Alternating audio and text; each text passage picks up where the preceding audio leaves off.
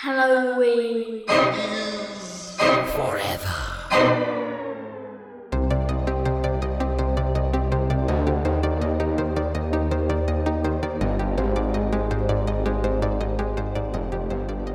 All right, Steve, I know that normally I have some sort of joke, some sort of shitty pun one-liner at the beginning of this, but I don't this time. And the reason is in honor of this Nightmare on Elm Street ripoff. I just want to remind everyone that in a movie that I watched this past week, Nightmare on Elm Street Part 5, The Dream Child, Freddy says, "Bon appetit, bitch." Like, I just want to remind everybody that. I thought that's funnier than any joke that I could ever say. Welcome, boys and ghouls, to a very fucking weird mini-sode of Halloween is Forever. I'm Brian. I'm Steve, the champ. Steve is the champ. This is just it's disconcerting. I'll put it that way. Yes.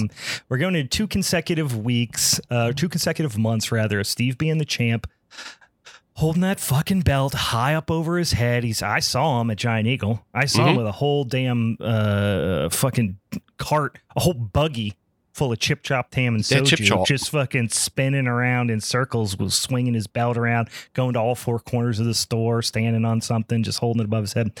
And now we're going into June, and the potential for a three-peat is disconcerting. It's disconcerting. But before we do that, we got a couple more episodes. We actually got 5 Mondays in the month of May. So we got a little extra Monday before the first Monday in June, which is when we do our showdown topic. And if you're new to the podcast, I'll explain all that nonsense to you in a hot fucking sec. Before we do that, I want to remind everybody that what we're talking about today, Steve's wilding out. He's drunk with power and other things and soju. And he picked a movie. Is it Mahakaal? Mahakaal is Mahakaal from 1994. I also saw 93. Maybe it was released in India. Anyway, this is a wild ass Bollywood ripoff of Nightmare on Elm Street, and also maybe a ripoff of 5 other Western horror movies as well. Yes. It is fucking bonkers. I was last night, and listen, I was very stoned when I was watching this, but I felt like I was just smoking a little bit of that grass, like I'm prone to do when I'm watching, especially a flicky like this. But I could have swore I was fucking on acid watching this movie. It was so disorienting, and just it felt like it went on forever. We'll get into it. It's fucking wild, guys. We'll talk about that hot sec. Before we do that, before we talk about what we got coming up here any further, I feel that it's appropriate to talk about the beers. Yeah, that's usually what we do, right, on this here podcast. Steve, what are you drinking? You drinking beers? You slugging soju on this the day of our Lord? Sunday morning, Sunday afternoon. I'm definitely disrespecting God today. So I'm doing a little honoring of Megafer, who is not on the show today. She's off doing her business things. So I'm doing a Megafer of having a garbage and then a good. Okay, all right. So my garbage is Hard Mountain Dew Baja Blast Pineapple. Wait, there's so much on that can. I know, it's so crazy. So much to digest. Also, you held that up, and for a quick sec, I thought that was some DuckTales shit. Doesn't it kind of look like a duck? Yeah, it's hard to tell what the hell's going on here. It looks like it's just the Santa Ana winds or some shit going on, and it's also bringing pineapples with it. It's a typhoon with pineapples. I have no idea what's happening. I wonder if Mountain Dew finally hired like someone from their key demographic, which I assume is meth addicts, to design their labels, because that's what the fuck that looks like. Well, have you seen the other Hard Mountain Dew labels? They all look like this. I've avoided them like the plague. Well, you're missing out. The other ones are a shark and a wolf, and it's definitely all of the demographic. They're all basically the same guy who designs the decals on Ben Schwartz's character's car from Renfield. Is who designs the labels for Mountain Dew. So it's just a wolf doing cocaine. Yeah. So I have that, and also just this nuclear yellow color. that looks like straight up dehydrated piss. Yeah, it is. Yeah. I mean, it's worse than dehydrated piss. You don't get the full. There's a green tinge to it. Really? It well, literally, I guess that's on brand, right? Yeah, it literally looks like the fucking Ninja Turtle ooze. Nice. Now I'm back on board. Yeah. And then I have a good. I have a good though. Nitro Rouge. Oh, there you go. Castile Nitro Rouge. Yeah. Classic. Yeah, just a little nice one. Yeah, I'm going Belgian as well. Actually, it's American beer, Belgian style. And I guess I'm doing trash things here as well. But I'm not. The trash thing doesn't have booze in it. I'm just got a good old squirt. I'm just saying, we haven't talked about squirt on the show. I grabbed myself a 12-pack of zero sugar squirt. Been slamming. Friday night, I was watching. We were texting a little bit. I was watching Joe Bob, the last drive-in, the half season finale. I think they're going to take like a month off. And I was watching, kind of alongside my brother who's lives in Nashville. He's watching this weird both movies he had never seen before. And boy, howdy, was it a heck of a double feature to mark the halfway point of the season. They did The Mutilator, first of all, which is it was a lot of fun. Every time I watch that movie, I think like, oh yeah, I've got good memories of this movie. Like I don't remember a lot about it, but there's good impressions in my mind. I've probably seen it now 3 times over the course of my life. And then I remember why I love it so much. The fucking soundtrack is so bonkers because the movie was called Fall Break originally. Okay. And it's a pretty it's a fairly brutal, just teen slasher. Yeah. Like teen vacation slasher type of thing, but with a couple of like really unexpectedly and unnecessary mean-spirited kills. Like it reminds me almost of The Prowler or something like that in that way. It sounds almost like I actually haven't seen The Mutilator, but it also kind of sounds along the lines of Blood Rage. Oh yeah, I could see that a little bit. Even more mean-spirited than Blood Rage, but yes, there is a couple. Like there is, I won't even spoil it. I'm not even tell. There's one very infamous kill that kind of has put the movie on the map a little bit, but you should definitely go watch it if you haven't before. But then there's it was called Fall Break originally in its theatrical run, and then no one watched it. And then when it got its home video release for the video stores, because this is in the 80s. I want to say it's 80. Well, I don't know, mid 80s. I think like that, something like that. It was they renamed it The Mutilator, right? So they can get a heck of a nice and it does have a great VHS cover. But there's this theme song that someone wrote specifically for it, and they get their money's worth. It plays like 5 fucking times, including over the end credits, and it's like, Fall Break, we love a fall break. Like it's just so fucking.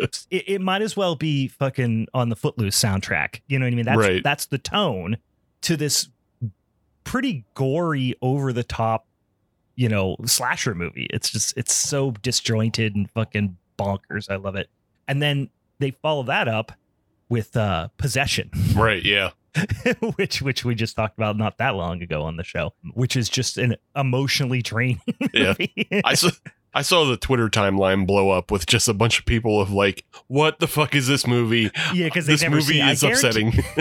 Well, think about the amount of people, because they were talking on the show, which that from the beginning everyone's been requesting The Mutilator, right? And they just have never played it, and apparently it's like a highly requested movie, which I'm like, I didn't realize it had that big of a fan base, but yeah, perfect kind of drive-in movie. And then to finish right on the heels of this quirky, silly thing with Possession, which is just about as heavy emotionally as a fucking horror movie can get almost. Yeah. It's like Hereditary level, intensity, I think. Yeah, it's one of the most like impenetrable films because you have to fucking read about, like, you have to have context of the Cold War. You have to read about how the director was going through a messy divorce. Right. You have to have some sort of basis in Lovecraftian fucking cosmic nightmares. Yeah. Like it's really, it reminds me so much of Jacob's Ladder, like in that way where it's just like, you don't know what's happening. You're constantly upset. Right. I'm constantly upset and I don't know why. I'm so upset right now. But it was really fun. Anyway, here's how I got on that story. While doing that, I drank just a whole bunch of turkey and squirt. Nice. and I specifically, I'm trying to get, everyone knows Jack and Coke. Right. I'm trying to get turkey and squirt. Turkey and squirt going? Get a little turkey and squirt. I'm really trying to get that to catch on. Wild Turkey 101, ice, squirt, and, maybe a maraschino cherry or two. Hard to beat. That's like it's not. It's a whiskey Paloma. Yeah, it's almost like a 7 and 7, a little like it's in that range. You know what I mean? My buddy, growing up, his dad used to always drink Jim Beam and squirt, and I used to think like, that sounds awful. Like, that sounds truly terrible. And now that's like my go-to cocktail is either bourbon and ginger or bourbon and squirt. There you go.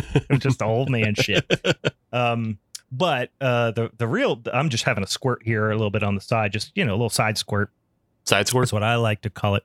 But I am drinking a Belgian double, which is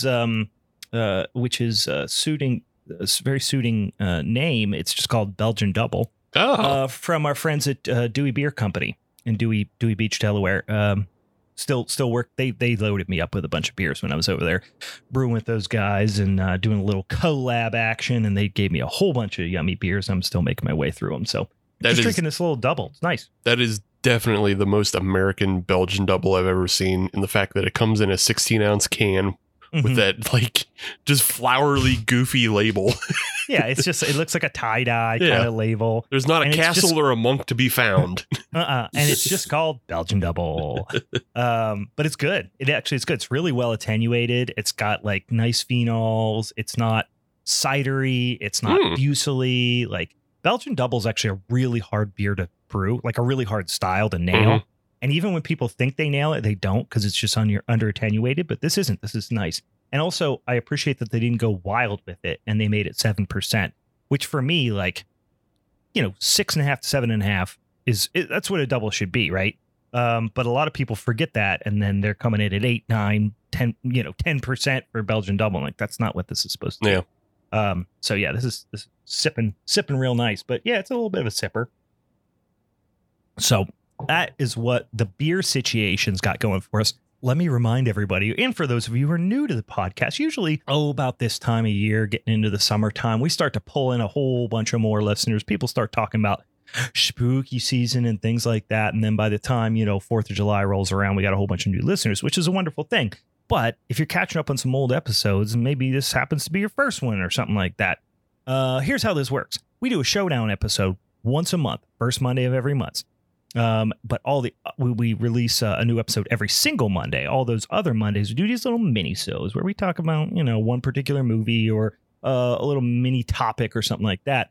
But on that showdown episode, what we do is we got this big old spinny ass wheel. It's got a lot of different topics on it. They can be subgenres. They can be whatever. Like, for example, next month we're doing redneck shenanigans. That is the topics. We're talking specifically about kind of redneck backwoods ass horror flicks. That came off of a big old spinny wheel. There were three potential topics. We put them on the social medias for our friends and followers to vote on. They picked that old redneck shenanigans. And then once we have that topic, each one of us will pick a movie associated with that. Then on the showdown episode, somebody will come down the ramp with a fucking bag of tacks every single time. Somebody will come out there, just smashing light bulbs over somebody's head. We have a whole big knockdown, drag out, no holds barred, Extreme Rules match where we talk about all three of the movies. We argue about it, we vote, and then someone takes home that motherfucking championship strap for the month. Steve, going on 3, has currently 2 consecutive months victory here. I think I did a 3-peat one time. Nope. Is that accurate? No. No one's ever 3-peated? No one's 3-peated. Nope. Oh, boy, howdy. That's a problem. I'm going to hit somebody with a fucking banjo. Well, see, that's the problem with Steve. He's notorious. He gaslights us, right? Because after he wins, especially if he hasn't won in a while, he comes out firing on all cylinders, makes us watch something where people have to eat poop or something like that. It's fucked up. We hate it. We have to sit through it for a punishment episode, which is usually the episode after the showdown where whoever's the newly minted champ has to make us watch some sort of horse shit. Steve will really, really just gape us on that one. Yeah. And then And then the next week, if he wins again, which he has done a couple times, including this one, he'll then act all nice. He'll do this whole good cop, bad cop fucking gaslight thing, Right. where he goes, guys, I'm sorry. Here, I'm going to give you something fun to watch. I'm genuinely terrified of what's happened if you win 3 in a row. I will. You're going to be drunk with power. I have something planned. I literally do have something planned. And it's nothing that either you or Meg could predict. Okay. And I don't even know, like, the listeners couldn't predict. I have something so very special in my back pocket. I hate it. It's so very special. Thanks. I hate it. Yeah. So if I'm just saying, if I win and like the audience, I'm priming the audience now. Yeah. If this has to go to an audience vote. I see what you're doing. It's like, if you want something truly amazing and special, like, get on the social medias. Go to Megan for the Black Lagoon. Tell her to throw it. Just tell her to throw it. You know, tell Brian to throw it. Fucking backroom collusion shit now. Like, this is shaping up to be the fucking Montreal screw job over here. If you want something completely interesting and different, this is just bribery. Yeah. Hey, this is just bald faced bribery. Yeah. I'm not going to deny it. It's not extortion. It's not extortion because I'm not threatening to do something bad if you don't. I'm just threatening to take away something fun. I'm taking away fun if you don't. That's the same as doing something bad. Anyway, so guys, we will learn next week. I know last week we said we were going to talk about what our movies are, but Meg's not on this episode. And also, I totally forgot. We got an extra Monday. We got 5 Mondays in May. So next Monday, the very last Monday in May, we will choose which will be Memorial Day. Mm-hmm. We will choose what our movies for redneck shenanigans are going to be. I already know what my pick's going to be, and I don't think anybody else is going to pick it. But if I have a second, I need to have a second, which I don't have a second yet. Yeah. So, all right. We got all that out of the way. Also, if you do want to help us to do those showdown episode topics, if you want to suggest topics, and just give us some feedback, whatever, follow us on the social medias. It's at Halloween is Forever on Instagram and Twitter and TikTok. Actually, it's at Hallow Forever on Twitter. You can go to our Instagram page. There's a little link tree in there. You can go in and check it out there. And if you got some of them Blue Sky hookups, send it to us so we can get on Blue Sky and get off Twitter. What's Blue Sky? Blue Sky is the new platform that, like, the guy from Twitter, the original CEO, Jack, he went and started. Oh, the Jack, the Twitter Jack. Mm-hmm. Gotcha. He went and started a new company. God damn, Twitter is just. Listen, I'm old. We're both old. Mm-hmm. We've been on Twitter for a minute. Yeah. Twitter used to be so fun. Now it's just such a fucking cesspool. It's the whole fucking, like, blue checks under every reply. It's just like, ugh. Yeah. Anyway, so, but check us out over on our social medias. It's a lot of fun. We post some spooky ooky shit on the internet. Also, if you have any suggestions for these here minisodes, especially one of these months where we got an extra Monday, we're always looking for ideas. This episode topic, this movie was a listener suggested topic to you, Steve. Do you remember who suggested it? Yeah, this came from our friend Ed Dexter off Facebook. And gotcha. he originally suggested it as a punishment film, but this is one of those feels more like that. It kind of, I mean, a little bit, but I was like, I'm willing to take the chance. I watched the trailer he shared with us, and I was like, oh, this could be very Boxer Zomany. Well, it is, and it's fun. Don't get me wrong, it is fun. I had fun watching it. It's just too goddamn long. It's too long. Too long. That's really the only thing. And, like, this is the thing is, if I was just watching this by myself on a random weeknight, putting substances in my brain and just, like, half watching it while also playing on my phone and, like, scratching my ass, like, this would have been totally fine. But the fact that I have to pay close attention to it and take notes is really what makes it fucking a slog. A motherfucking slog. Yeah, and you have to read. Like, nothing against subtitled films. I like subtitled films, but that's the other thing is, like, I don't think there's an English dub of this, so there isn't a way for your brain to just kind of wander. No, you're right. You have to pay attention with the subtitles. You can't turn your head away because you're going to miss it. We should say as well, if you want to watch this movie, it is free on the YouTubes. Mhm. Just type in the title of the movie, obviously, which is Mahakaal. But there's also some other things that are like spelled similarly. Anyway, it's Mahakaal, and then just type 1994. Yeah. And it'll come up. There are two versions. Click the one that has like the Bollywood horror movies or whatever, because that one has the subtitles. The other one does not.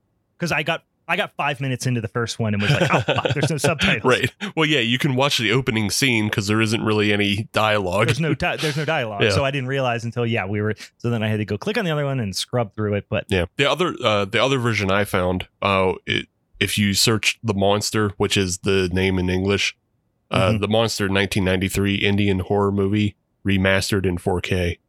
There you go. I should have watched that one because my resolution fucking blew. Yeah, mine was actually pretty damn decent. I don't know if it's... Do the one Steve said, because it sounds way better. It's on the Hindi and English Movies Channel International on YouTube. There you go. Yeah. So, as you probably picked up from already, this is an Indian, specifically in Hindi, version of... they don't come out and say it, but this is a just almost... At points, shot-for-shot ripoff of Nightmare on Elm Street, but then also there's a lot of influence from a lot of Western culture and genre films, but especially, a handful of Western horror movies. But there are actually, and we'll talk about it, several scenes that are just literally absolute, as best as they could do, ripoffs of Nightmare on Elm Street. And when I say the best that they could do, in some instances, they did a bad job. They did a bad. Sometimes they did a bad, but sometimes they did a good. There's some good visuals. This movie is confusing. Sometimes I was like, wow, there's like some legit, really, I'll put it this way. Nothing is from lack of effort in this movie. No. Maybe with the exception of one scene.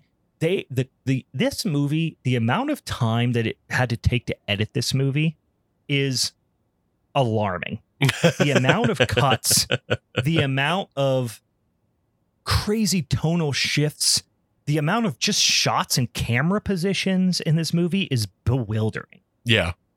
Yeah. The cinematography and editing, they cut zero corners. It was like they were trying to kill themselves. Yeah. It's kind of like they have nothing else to do except for this. Yeah.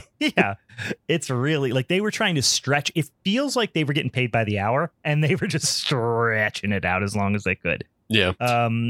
So I just kind of want to give a little more background into the film and who made it and kind of maybe what explains why it's the way it is. Like the film itself was directed by Shyam and Tulsi Ramsey. And these two cats are kind of famous. They would be more famous in India, obviously, but they are known as the Ramsey brothers, which is part of a team of 7 brothers. And these 7 brothers kind of ruled India in the 70s and 80s, making B-grade schlock horror. Yeah. So you have Tulsi and Shyam directing this one, and this is one of the last films that they did. But then their brothers Kumar and Keshu and Gangu and Arjun and Kiran, they all have a bunch of horror films under their belts. I think it's around 30 horror films that they directed in Bollywood.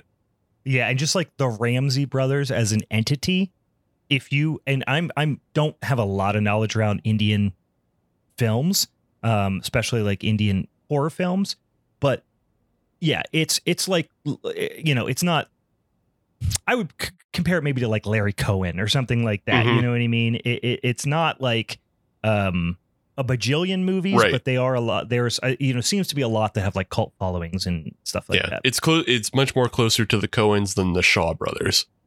Shaw brothers. Oh yeah. Well, yeah, I was thinking Larry Cohen, but yes, the Shaw. Yeah. It's not to that level. It's not distributing thousands. Yeah, what's the freaking guy? Roger Corman. Yeah, I could not think of his first name. It's not Corman level of movies or anything like that. I'd probably put it more like Larry Cohen level. Yeah.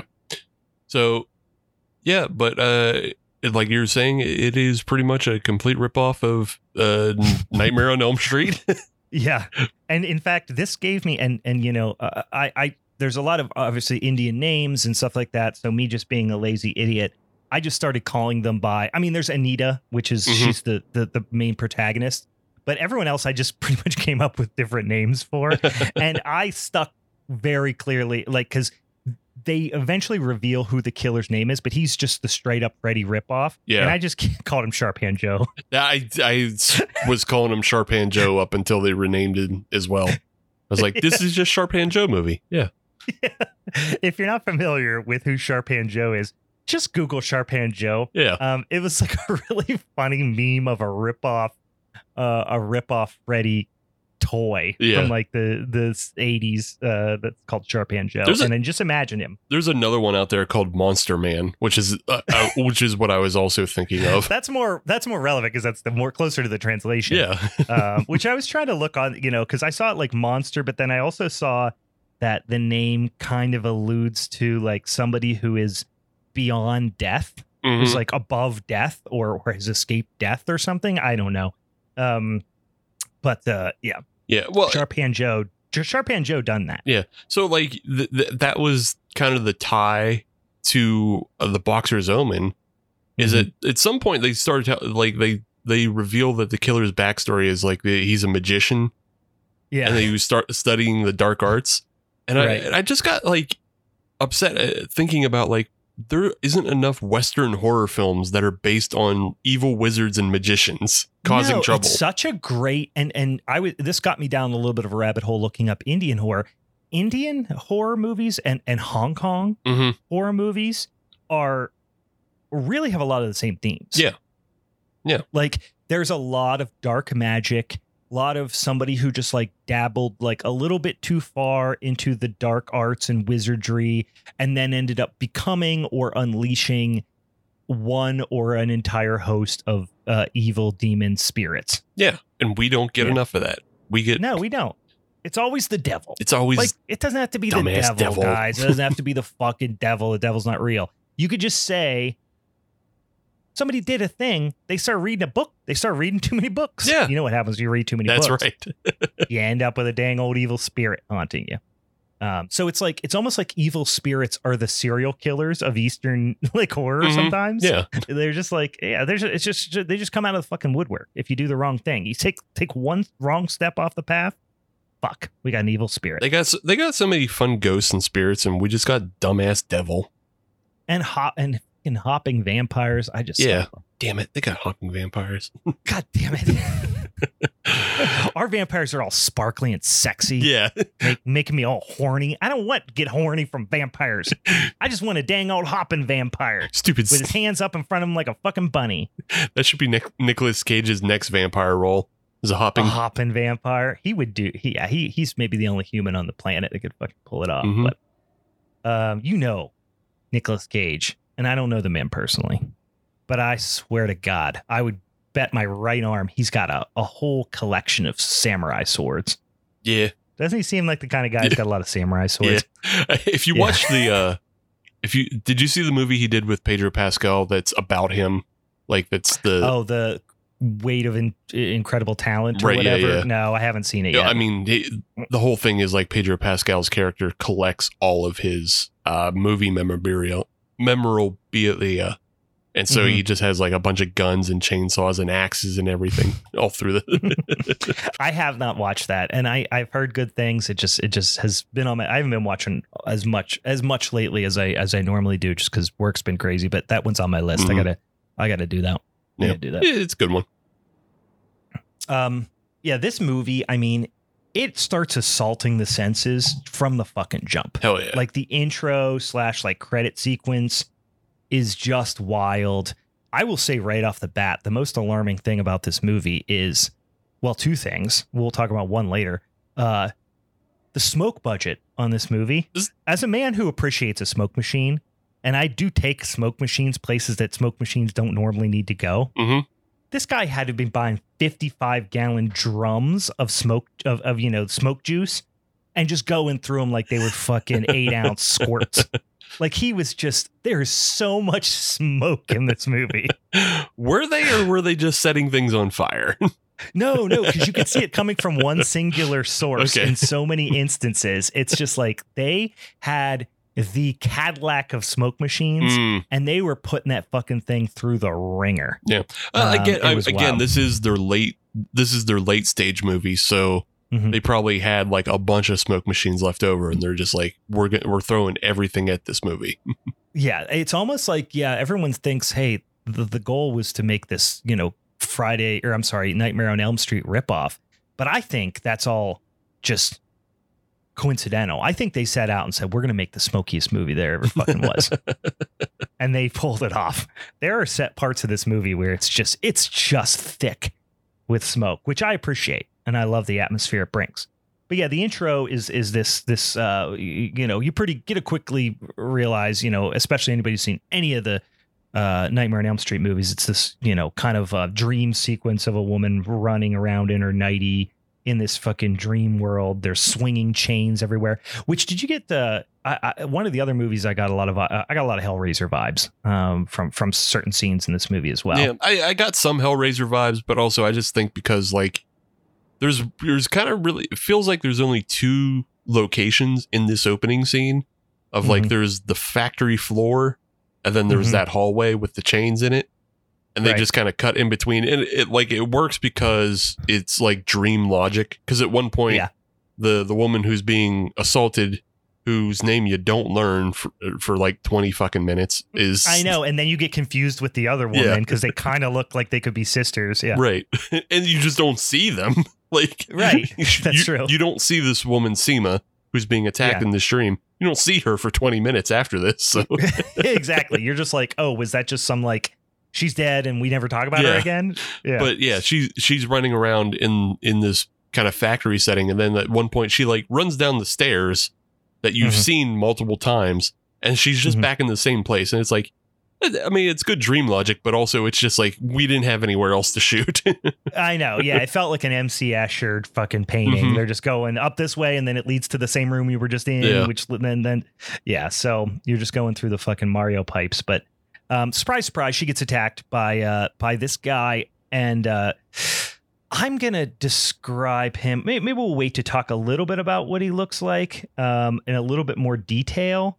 But he's definitely supposed to be Freddy, right? He's got the burned, scarred up, burn scar face, but something about the fact that he still has all of his hair, and the way his hair is like moved back and puffed up gave me. It's hard to not give you kind of Michael Myers vibes from the hair. See, that I got because he has the long black trench coat, and his hair actually looks more like a mullet. I got Kiefer. It is more mullet. I got Kiefer Sutherland from Lost Boys. Okay. The other thing that I got a lot from him later on, which we'll talk about, is he did remind me a little bit of well, when you start to see him a little more close up, he reminds me a little bit of Frankenstein from the Hammer flicks. Okay. Too, with the kind of because he kind of has these weird bangs. Yeah. I don't know. It's a bold choice, but they're swinging chains, and surprise, surprise, she wakes up. She's got or she gets her arm kind of slashed with the old. Sharp, they don't call him Sharp Hand Joe for nothing. Let's put it that way. One other thing I would call it, just because right off the bat, like I thought I was maybe watching the wrong movie. Because this movie is from 93 or 94, depending on where you look. It looks like it's at least a decade older than that. Yeah. Yeah. If somebody said like, here's a 30-second clip from anywhere in the movie, tell me what year do you think this is from? And again, different culture, different, who knows, maybe different technology was big at that point in Bollywood. I don't know. But if you said this is a Western movie and just some still images or whatever, what year was it from? I'd say 1980. Yeah. Like I would say literally like over a decade older than it actually is. Yeah. I mean, that's a thing that like even happens with European films, though, I feel of like, like I'm thinking specifically like of like Dario Argento films from like 90 and 2000. Yeah, but at least he's got like you know what to expect from an Argento movie. Yeah, you know what to expect from him. The way he shoots it. But yeah, I guess this could have been I don't know. I don't know enough about Indian horror movies, especially of this era. But I Kate sat down, kind of a couple of minutes through the movie and was like, what the fuck is this? Because she kept hearing the laugh of the villain, which is like almost like it's not that cartoonish, but it's not a typical demonic laugh. It's like there is nothing scary about this film. No, there really isn't at all. There was like 2 scenes that I was like, wow, that's kind of creepy.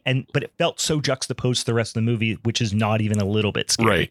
Right. But she sat down and she was like, what is this? And I said, it's like some, like I said, some Indian ripoff of, she's like, from what year? And I was like, 1994. She's like, what? Yeah. Like she was blown away from what it looked like. But yeah. So you get introduced to this couple, and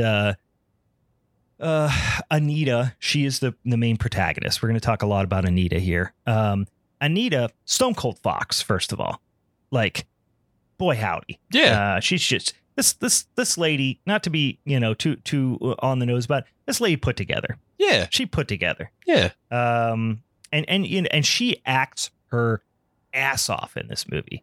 I mean, really bought in, leaning in hard to this whole dang thing. And there's a couple of people who are really kind of phoning in their performance. Not Anita. Not Anita and not Canteen. No, and definitely not Canteen.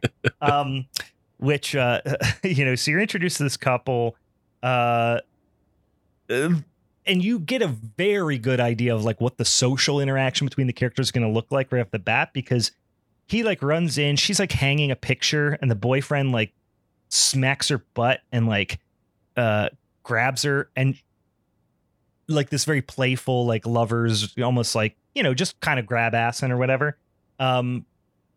She responds. It's so over the top, just flailing wildly. And you're just like, there's going to be some weird, unbalanced social cues in this movie. You can tell right from the beginning. Then you get introduced to this other guy who he's just sitting on the hood of his car with just a bunch of other guys. They're all like, I mean, honestly, if you said like, how old are these? I would say they're like late 20s, but apparently they're supposed to be college students. Yeah. Like late 20s, early 30s. and everyone just calls him boss. Right. Like they call him the boss. Like he's their boss. Yeah. Like you assume it's kind of like, like you see it in Hong Kong movies a lot of just like there's just some street tough who is in charge of everybody else because he'll kick everybody else's ass, if they don't listen to him. Yeah. And so they all call him boss. It's boss. So I just call him the boss pretty much in my notes moving forward. He's the boss. Yeah.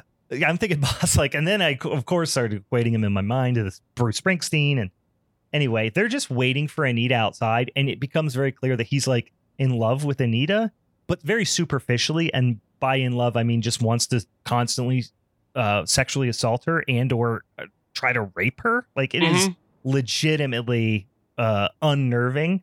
But everything's played for laughs. It's very strange.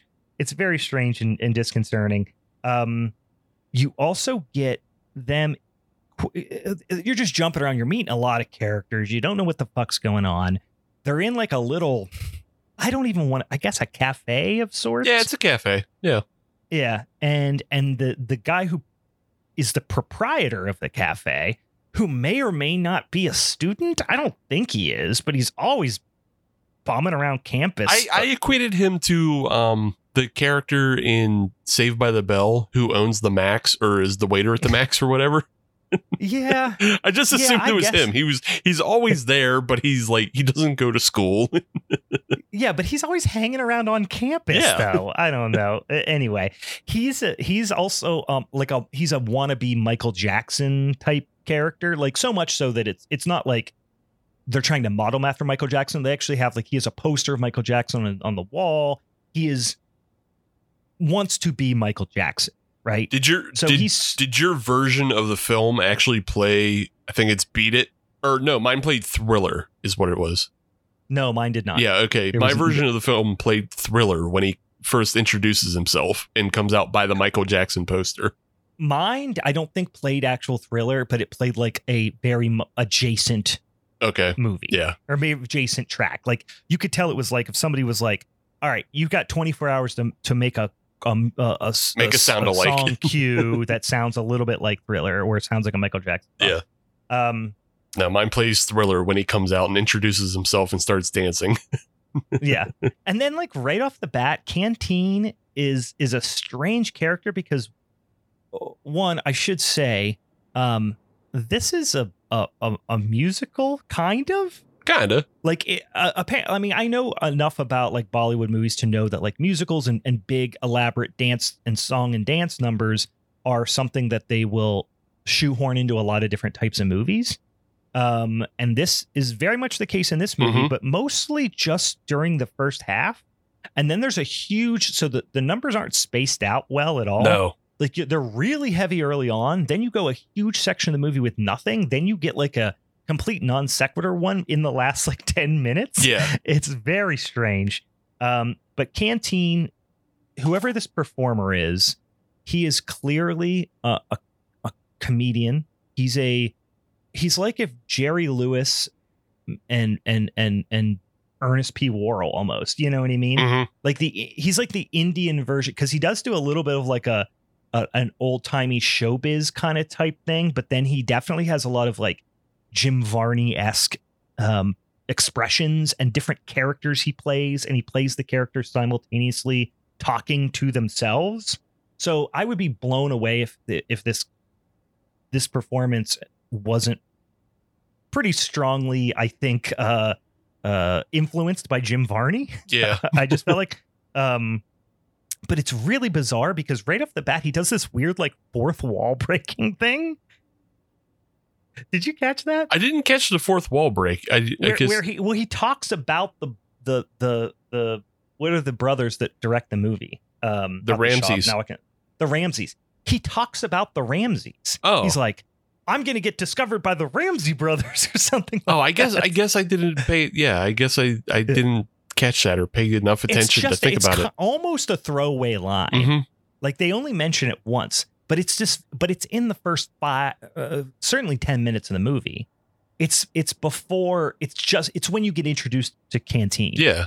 He does this thing about how like he's going to be discovered by the Ramsey brothers or something. I guess I was just more paying attention to the fact that he called that one lady fat and just like, you and then they were all like, gotcha. Including her. Yeah. They like love it. Oh yeah. Yeah. I'm rewatching the scene right now. It says, the Ramsey brothers, they told me they really like my face. And then they push in and do a close up for him. Yeah. Fuck. They do this like this weird fourth wall breaking gag, like so early in the movie. Yeah. But yeah, he's definitely a comedian, and he took the most Americanized name for his screen name. This is Johnny Lever. Is Johnny Lever? Yeah, I've heard of. Now that you say that, I feel like I've seen him or heard of him before. I mean, he is in 322 films. Yeah, and has 5 upcoming. So, he's still cranking. He's still going. Well, this is the thing: is like I saw in there that he had like second billing, so he's obviously the guy they brought in for the and so many of his scenes. He is genuinely funny, but so many of his scenes are really, really shoehorned in there, and makes for a very tonally inconsistent movie. But you can tell that they were like, we got this guy. He's a big sell. We really need to give him all the screen time we can. So like, it'll be this like very serious scenes. And then he'll just pop in doing a little bit and everybody's like, pa-cha-cha, LOL. And then they'll just go back to something very serious happening. And honest to God, it is like if they added Ernest to The Departed. Yeah. That's exactly what it is. You just pop in good old Ernest P. Worrell into, some movie that is otherwise completely serious. Yeah. But you gotta deliver him lines. He's got to get his gags in. and it just makes for a very tonally weird film. But now I'm just imagining Ernest in the new like Nolan film Oppenheimer. Yeah, it's like Tinker Tailor Soldier Spy or whatever, but then like all of a sudden just Ernest pops in and gotta split that atom, Vern, know what I mean? know what I mean. Yeah, so the boss, who we already were introduced, pops in at this point with this shirt. He's got this King Tut shirt on with like the metallic like sarcophagi, head on it, and it just fucked so hard I couldn't run. It's a good shirt about it. There's a lot of good fashion in this film. There is. It is intense and early 90s fashion. And like you could tell this was obviously something that was geared a little bit more towards like, I would guess like Western conscious viewers. Oh yeah, for sure. Like there obviously it's it was released in India and it's very much a Hindi movie, but there's it's a very Western conscious thing. But with a little bit more like I would imagine the kind of sex and stuff like that. It's all pretty mild and playful and lovey-dovey. I imagine that was probably a little bit of a still kind of edgy from a from a different cultural perspective. But again, I did not expect the musical, and I mean, it goes head over heels into fucking these numbers. Some of these numbers, I think there's like 3 numbers that are more than 5 minutes long. Oh yeah, it is. There's one that I swear had to be 8 or 9 minutes long. It just went on and on and on. The one on the beach. Yeah, the first one. One on the beach is so fucking long because they go to the beach. So it's Anita and... Well, there's even 2. Yeah, there's the 2 one on the beach, and then there's the one where the whole group goes to the beach. Right. And we get a number for each one. I feel like that wasn't on the beach. They just went off-roading somewhere. There wasn't water around. Well, they just took beach balls with them. Water at one point. They took beach balls with them. They did take beach balls with them. But there is a scene where they're doing like a conga line. And it is kind of on a little beach. Oh yeah, it was like a little shitty lake or something. I don't. It didn't. Well, yeah. Now all I'm imagining is like because I this past weekend the new Zelda game came out. Here's the Kingdom. Yeah. So I've been playing that, and if you've played that at all, you'll just be like walking around Hyrule, and there'll just be like a little like shallow pond, where you can catch frogs and shit. I imagine that's where they went to the beach. It's just like a little fucking weird wetland. Just a quick side diversion. The only thing I've seen from Tears of the Kingdom is all the fucking like war criminal shit people have been building. I just started playing. I've only played it a few hours, couple hours now, and it's wild. Yeah. There's so much like customization you can make of shit people build, and it's just like it's almost overwhelming. Yeah, I just see it on, and it's always some war criminal fucking machine somebody built and then set to Dragula. Hell yeah. It's like they just have a machine built, and then you have Dragula in the background. They start the engine, and it just starts killing whatever. Yeah, it's fucking chaos. Like the problem solving in this game is like it's chaos. Yeah. Anyway, so you get this sexy little beach number with Anita and her boyfriend, and they're like frolicking in the beach. They're in the water. They're like laying like on a rock as like doing the whole Little Mermaid, make out scene as the water's crashing on them. But dude never loses his jeans. Absolutely not. And never untucks his shirt. Absolutely not. It's so horrible. Like they even do a costume change within the scene, within the number, and they go to a new location, which is like some private residence, I imagine. It just looks like a courtyard or something. Or like a country club or a golf course or some shit. And there's like, so they're in the water at the beach completely soaked, move to new location, turn on sprinklers, new costumes, also completely soaked. They just show up, and it's supposed to be that they're like having this dance. I think it's supposed to be like a dancing in the rain type thing, but it's bright and sunny out. It's clearly sprinklers. Yeah. And like you could tell they're just, I mean, they're absolute consummate professionals. They are sticking it out, but you could tell the water is just coming just horizontally into their eyes as they're like dancing. Oh, it's wild. It goes on so long. The whole scene, it can be summarized. It's like this very like, stereotypical Bollywood type of tune.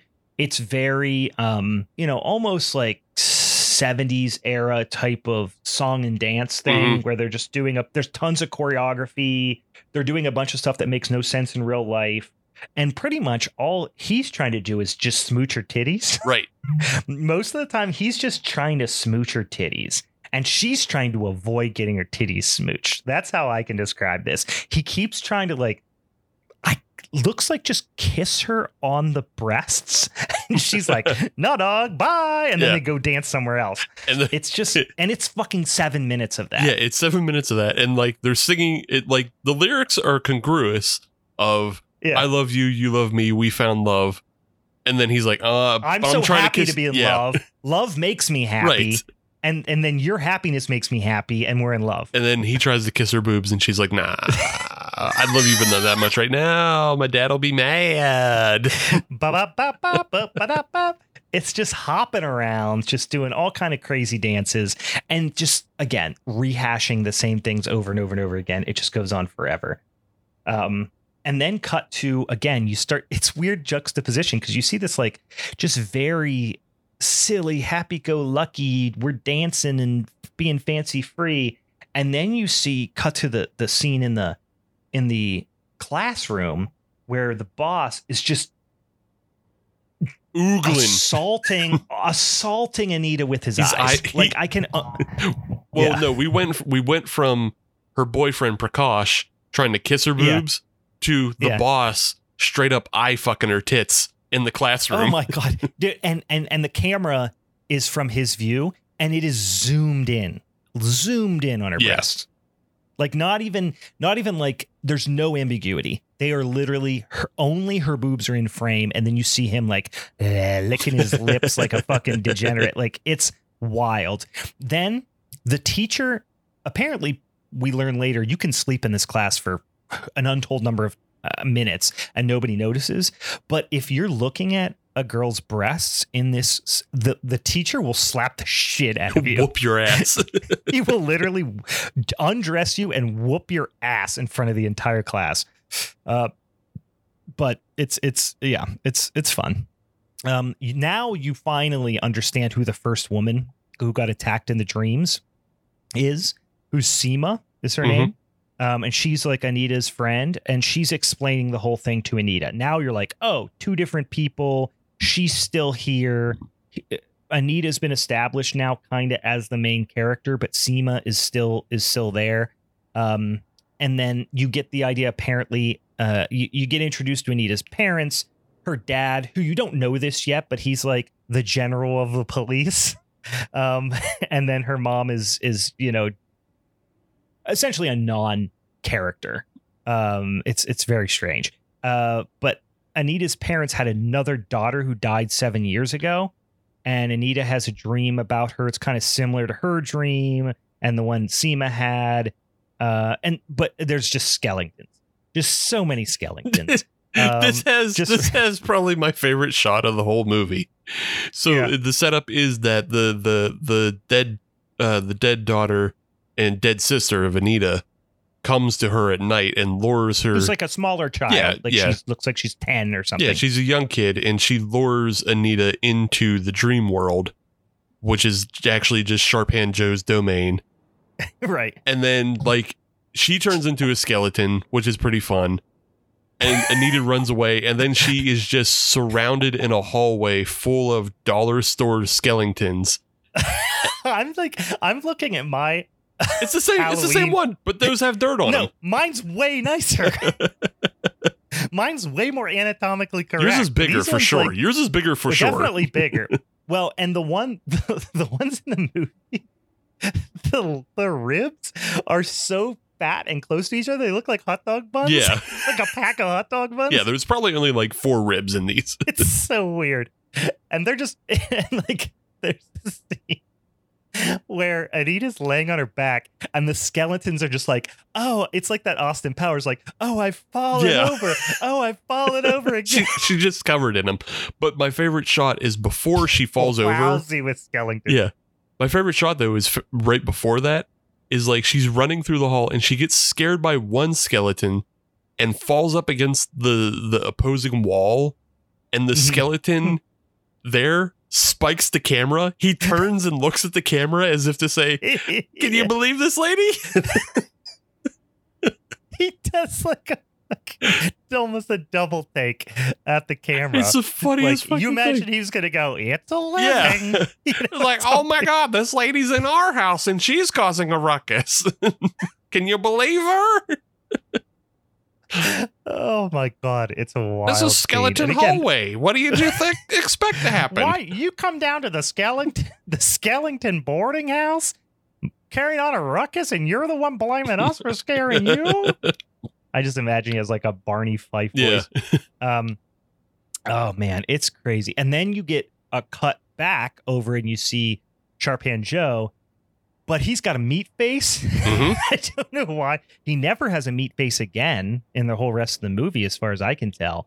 But he's just got this, like, I don't know. It just looks like they literally like got some really thin sliced like roast beef and just laid it on his face. Yeah. And then you're like, okay, that's what he looks like, I guess. Nope. Never looks like that again. Nope. The rest of the movie. We did that makeup effect once, and no, we shouldn't have done that. Didn't go well, and we abandoned it. Yeah. Yeah. This is where we're really starting to, like I said, I really started to get impressed by this. The smoke budget on this movie was a motherfucker. A lot of smoke in this scene. Honestly, I'm going to go out on a limb. Most smoke I've ever seen in any movie ever. Like, I can't even think of one besides maybe like the Wolfman's got a ton of smoke, but not in every scene. This really is like every fucking scene. Or The Fog. I mean, this has The Fog levels of smoke machine action in it. And I mean, the Mist. At least that movie's called The Fog, right. So you like it's part of it. Or The Mist. Let's put it this way: we are only considering movies that might have an equal amount of fog, right. Has the expectations in the title of the amount of fog and or mist. And I was going to say The Mist is probably disqualified because it's mostly CGI. Yeah. Right. Yeah. Yeah. Only a movie that is calling out clearly in the title the amount of smoke machines used could stand up to this movie in terms of smoke machines. Yeah, so you start to understand, like, maybe my favorite character in this movie, not favorite, he's a real bastard, but he's just a bonkers character, is her father, which I just wrote down in all of my notes as Papa, because they call him Papa. Yeah. Papa is just genuinely annoyed that anyone else exists. Pretty much. On the whole planet. Pretty much. He smokes cigars at breakfast, which is just like, only if you're like a fucking South American drug cartel leader do you smoke fucking cigars at breakfast. But he's doing it in his fucking robe. Their house is like super extravagant for some reason. It's never really explained. I guess he is like, he's the general of the police. But he called him general of the police because he's got like a fucking, I mean, it's a military like officers type of uniform on, which I think is generally like of that era. I think how I think back to like some James Bond movies and stuff. I think that's how like Indian like police might have dressed during the era. But he looks like he's, fucking General Patton kind of thing. Yeah. I mean, I know it's like not culturally the same at all, but it's just like, there's a lot of scenes, especially later at the jail. It looks, looks exactly like a Zorro movie. It is, because it's like fucking stone and like stucco walls and just gravel. Like it literally you're right. It looks like a Zorro. It looks like the prison cell that they keep the one guy in, which we'll get to later, looks like somewhere Captain Jack Sparrow would have been housed. Yeah, it just looks like a Zorro movie. Like everybody's in gray beige, and then like you said, like the setting looks exactly like it. Yeah, with like spider webs everywhere and shit. But he's just pissed at everyone. Anita has a crazy dream, essentially the same dream that Seema had. And she wakes up with a slash mark on her arm, which you don't realize right away. But she wakes up screaming in the middle of the night, having this crazy nightmare. The mom comes in, it's like, oh my God, what's happening? She's like, she's really freaked out. The dad comes in the middle of the night to his daughter having like a screaming night terror and tells her, get back to your studies. Like, bitch, I was sleeping. Yeah. It's the middle of the night. We weren't studying. He's like, no more of this nonsense. You need to get back to focusing on your studies. It's like, it's 3 a.m. Yeah. Well, back to it. Yeah. Go back to dreaming about math. The sun's almost up. What the fuck are you doing? Right. But yeah, she's got the same wound on her arm that Seema had. And then, cut to the next morning, and the boss and all of his, what I just started referring to as bosslings, the bosslings just turn into full on rapists. Yeah. Broad daylight. Like they're just broad daylight, middle of the day on campus. They're like, oh, hey, I got the hots for you. And she's like, get fucked, boss. And they're just like, nope, we're going full on gang rape. Yeah. Like that's what they go for. And it's played so lightly, and it's so fucking disturbing. It's so unpleasant because, again, like you said, it's broad daylight, and it just turns on a switch. They're just like, yeah. And now here's the rape scene. And it's like, well, because the whole movie's so silly. It's not scary at all. We just had it like two. I don't know. We didn't have two yet. We had one like 7-minute lovey-dovey song and dance number on the beach. And now all of a sudden it's fucking Clockwork Orange. Yeah. Like, it's just so over the top, so tonally wild. And I'll also say in this, it's quite obvious that the boss is a virgin, because as they have Anita pinned down, he says, all right, now let's get her wet before I go in. And then you're like, oh, that's really gross. But then they cut to a wide shot, and then he's actually hitting her with a garden hose.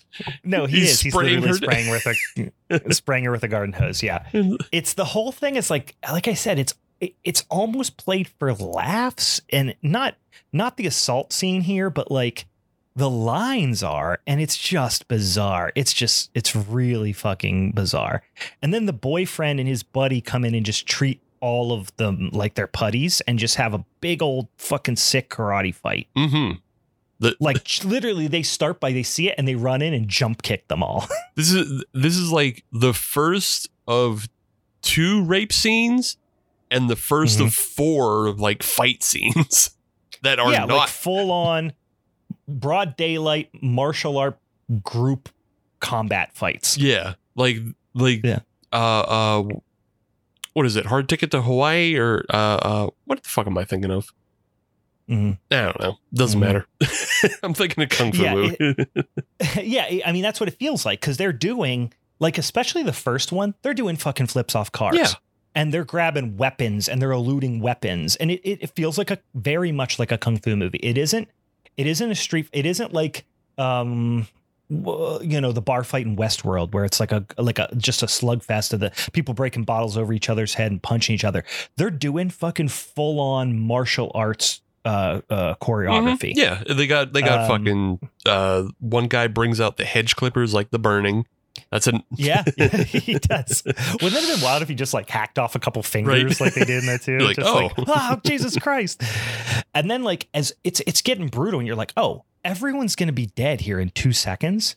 Nope. I guess the dean or something just comes out and just gives them all a good talking to.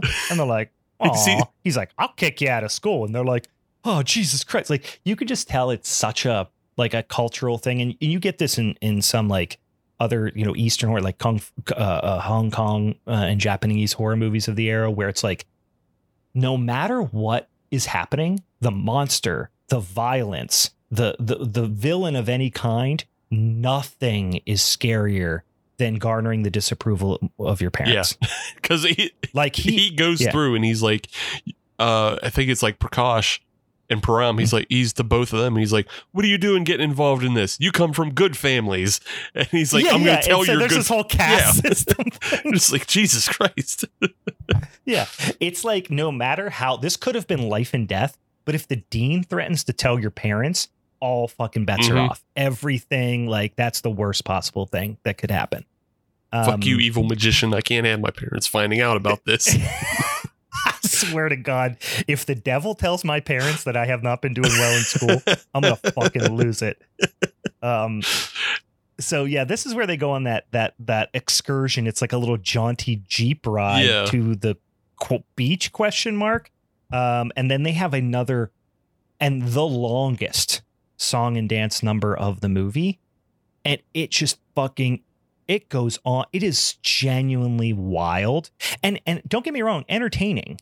Like, it's not just we're walking through the woods singing. There are whole giant choreographed dance numbers, including that involve 6-7 people. Yeah, this is the most like Frankie and Annette fucking beach party. That's what I was thinking of. I couldn't think of their names, but yes, it is Frankie and Annette to a T kind of thing, because they're literally like doing like a conga line and hitting beach balls around. And it's just like, if they all just stopped at one point, started doing the monkey, like it would have felt totally in place. And maybe it's just the translation, but some of these lyrics are fucking off the wall. The one that's, but there's so many of them that you just kind of almost get numb to them really fast. Yeah. Well, like you said, there's so many characters in this scene. You're just like, whatever. But like the one that stood out to me, I was like, wait, what? That's gotta be fucked. Is that life is for laughter and making laugh? It's like, what? I did not hear that one, but that is a good one. Life is for laughter and making laugh. Yeah, it's just, it's obviously, it's translated, we're reading subtitles, but it just is like someone, if you told me that these songs were written by AI 2 days ago, I would have been like, oh yeah, for sure. Yeah. ChatGPT. Yeah. Oh, so you get Canteen, back, he's part of the group. He's in all these numbers and everything. And he's like this kooky, like Western music and movie obsessed kind of character. But then also he's kind of like he does that little Jerry Lewis thing where it's like a little bit of a gay stereotype too. So I'm jumping ahead a little bit, but the car won't start, which you later learn that Seema took the spark plug out because she wanted to fuck. Yeah. She just wanted to stay overnight in a hotel and bang the boyfriend, which I assume is like, that's why she died. It's almost like this Western horror movie. Like, if a woman suggests that she might be horny, she deserves death. But they go to this hotel, and this is where the whole comedy thing gets really bonkers, because Canteen, the guy who plays Canteen, plays a second character who is like the hotel manager, maitre d' or manager or whatever, who has a Hitler mustache. Yeah. And like a weird little Gomez Adams part in his hair. It's and just the way they introduce him is like full on comedy effect, because he has his back to the camera and then just turns around to reveal, I'm the same guy with a Hitler mustache. Hello. It's so bonkers. Oh, it's so bonkers. And he does a whole bit and several bits. But this is the first of a few where he is on screen with Canteen, and they're going to great editing efforts and cinematography efforts to have them both on screen together many times, more times than necessary, frankly, but only showing one of their face at one time and having like a body double for the other. And it is for the fact that their interactions really aren't that funny, to go through all this wild effort is it's just bonkers. They're not that funny or important to the story. They're not important at all to the story. Could you imagine wasting that much time for something that has nothing to do with the story? Now, it is like, was it in, I'm trying to remember, is it in The Prowler, or it actually might be in the original My Bloody Valentine. One of them where they're at like a school dance and there's just a guy outside doing a tight five on the sidewalk. You know what I'm talking about? I don't think that's My Bloody Valentine. That doesn't sound... Okay, I think it's The Prowler, where it's clearly they had a comedian who was an extra, and they just cut to him just literally telling jokes on the sidewalk. And there's a bunch of kids around like laughing. And this reminded me, I think it might be The Prowler. And it reminds me so much of that because it's just a complete non sequitur. Right. This whole bit is a complete non sequitur. Then they both get their ass beat by this woman because they're peeping on her. They're looking through a hole in the door while she's not undressing, but painting her toenails. Oh, yeah. They're peeping for feet. They're feet peeping. Yeah. And so the hotel guy's feet peeping, and Canteen comes up, and you think he's going to be like, bitch, I'm going to smack you around for being a creep. But no, he's like, get out of the way. I want to see these feet. Yeah, he's like, oh, what are you looking at? Oh, feet? Hell yeah, I'm in. Sick. And then there's this bit, and then she sees them, comes out, beats the shit out of both of them in a full-on Looney Tunes bit. Full-on Looney Tunes, but even more so Gilligan's Island. Because if you remember when like people would get knocked out in Gilligan's Island, like the camera would swirl in and out. And it's like, that's exactly what happens to these guys. They come out. And they even put like the black paint under their eyes, like they have black eyes and stuff. Like thick, cartoonish black paint. Yeah, you're right. It's more Gilligan's Island, but they are just, she whoops their ass, and the whole thing is played for this big laugh. But again, it's a complete non sequitur, and I don't even think that was that one of the group, that woman. Was it Seema that they were peeping on? Seema. No, that's the thing. It wasn't Seema. So that's why I was like, I thought it was, but then when she comes out, she busts down the door. The whole thing is like, it's like I said, it's really a Looney Tunes bit. There's no subtlety. She like kicks the door off the hinges, and like she might as well pull out a big giant mallet and whack them on the head with it. That's how cartoony it is. And when she comes out, I don't think it was Seema. No, it wasn't Seema. Maybe it was one of the other girls that like Canteen was just lusting after. And I just think it was a random girl in the hotel. It could have been that too. But anyway, it's so dumb. Also, I just wanted to mention how like the way Canteen discovers the manager feet peeping is Canteen's just walking alone, and he's doing the mime robot by himself down the sidewalk. Yeah. He's just dancing down the sidewalk in the courtyard. It's so silly, and again, has nothing to do with the story. He's just, I'm out. I'm doing the robot. Oh, here's this guy. I'm gonna come up behind him, pulling the rope. What are you doing? Feet peeping? Buddy? Feet peeping? Hell yeah! Da da da da. It's this movie. You know, it gets really bonkers, and then it becomes like repetitive, where they just keep doing the same things again. Like Anita has another dream that fake Freddy is in this instance throwing bloody shit against her window. Yeah. Like, and then you get a killer POV with, you know, as you might expect, a lot of fog. And it's kind of wild, just like this whole like excuse me, this whole like shot back and forth thing. And you'll get these big, long, extended scenes where, there's like a you know, the killer POV or somebody creeping around or whatever, but then nothing ever happens from it. Yeah. Like so many things get set up like they're going to be big events in the movie that are going to push the plot forward, and they don't. It's like, so I think only like 2 people really die in this film, and that's Seema, who pretty much dies at this point after the feet peeping scene, and then her boyfriend, 3 people die. And the boss. Yeah, the boss dies. Yeah, so 3 people die in this film, but most of the time is just Anita getting harassed, telling people she's being harassed, people telling her you're not being harassed, even after like they discover it's Sharpan Joe chasing her. Like I have a note that's they fully buy in at some point to Sharpan Joe, and they're just like, Anita, chill. Like, he's not that bad. Like, they fully buy in. He's not even here right now. We're safe. Like, they don't. Yeah. Like, at one point, they're like, oh, yeah, he's attacking you in her dreams or whatever. And she's like, he's going to kill me, blah, blah, blah. And they're like, no, we're at home. It's fine. And you're like, did you not remember what he did all the other times? Like, they fully buy in to the point that her mother takes her to a priest, and the priest tells them how to deal with Sharpan Joe and like gives her an amulet and everything. And then I have a note that says it is an hour and 58 into your 2-hour, 12-minute film, and you're still asking who's trying to kill Anita when you know who's trying to kill Anita.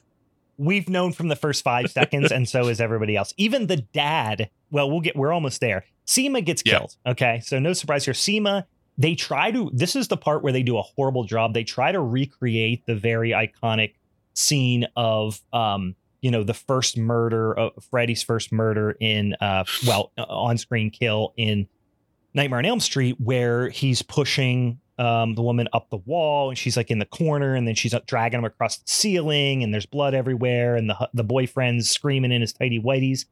That whole scene, iconic, horror movie scene. They try to replicate that, but with Seema and her boyfriend's watching her get killed while she's in her dream.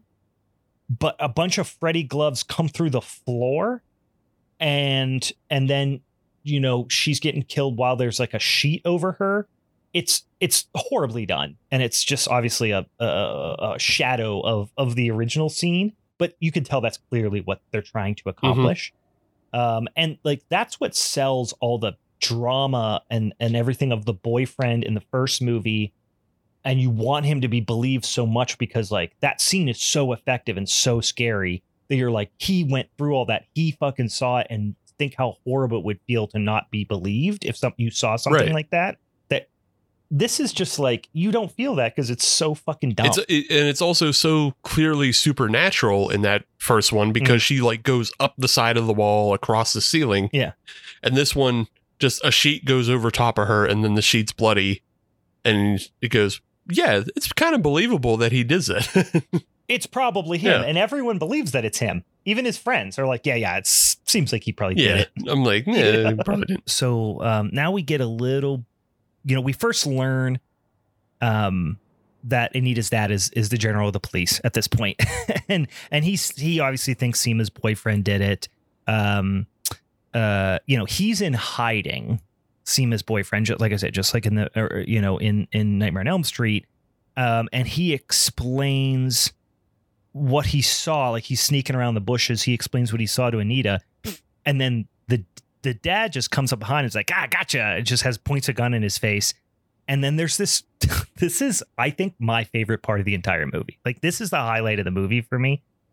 There's this dramatic chase scene of the cops arresting Seema's boyfriend. He keeps running. They're all cutting him off at the pass.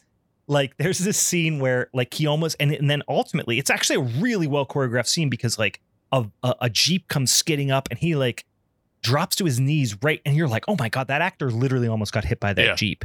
It's like a very harrowing scene, and then they just cut over to the boss and all his bosslings, and Canteen stand there beside him and just picks his nose and wipes a book on his shirt. I fucking rewound it. I was howling. I mean, Kate walked in and I was just pissing my pants laughing. And she was like, what is so funny? And I rewound. I was like, don't look away. Just watch. And she was like, what?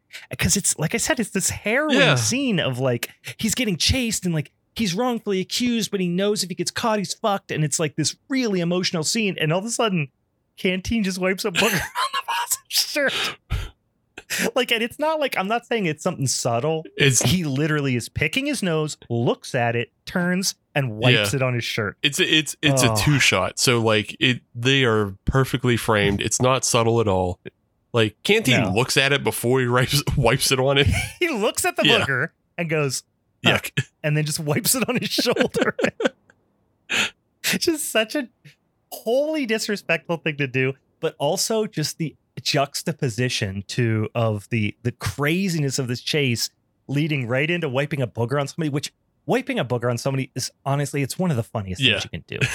It's right up there with pretending a banana's a phone as the funniest things that a human can do. And just for it to come out of left field like that just floored me. I was pissing myself.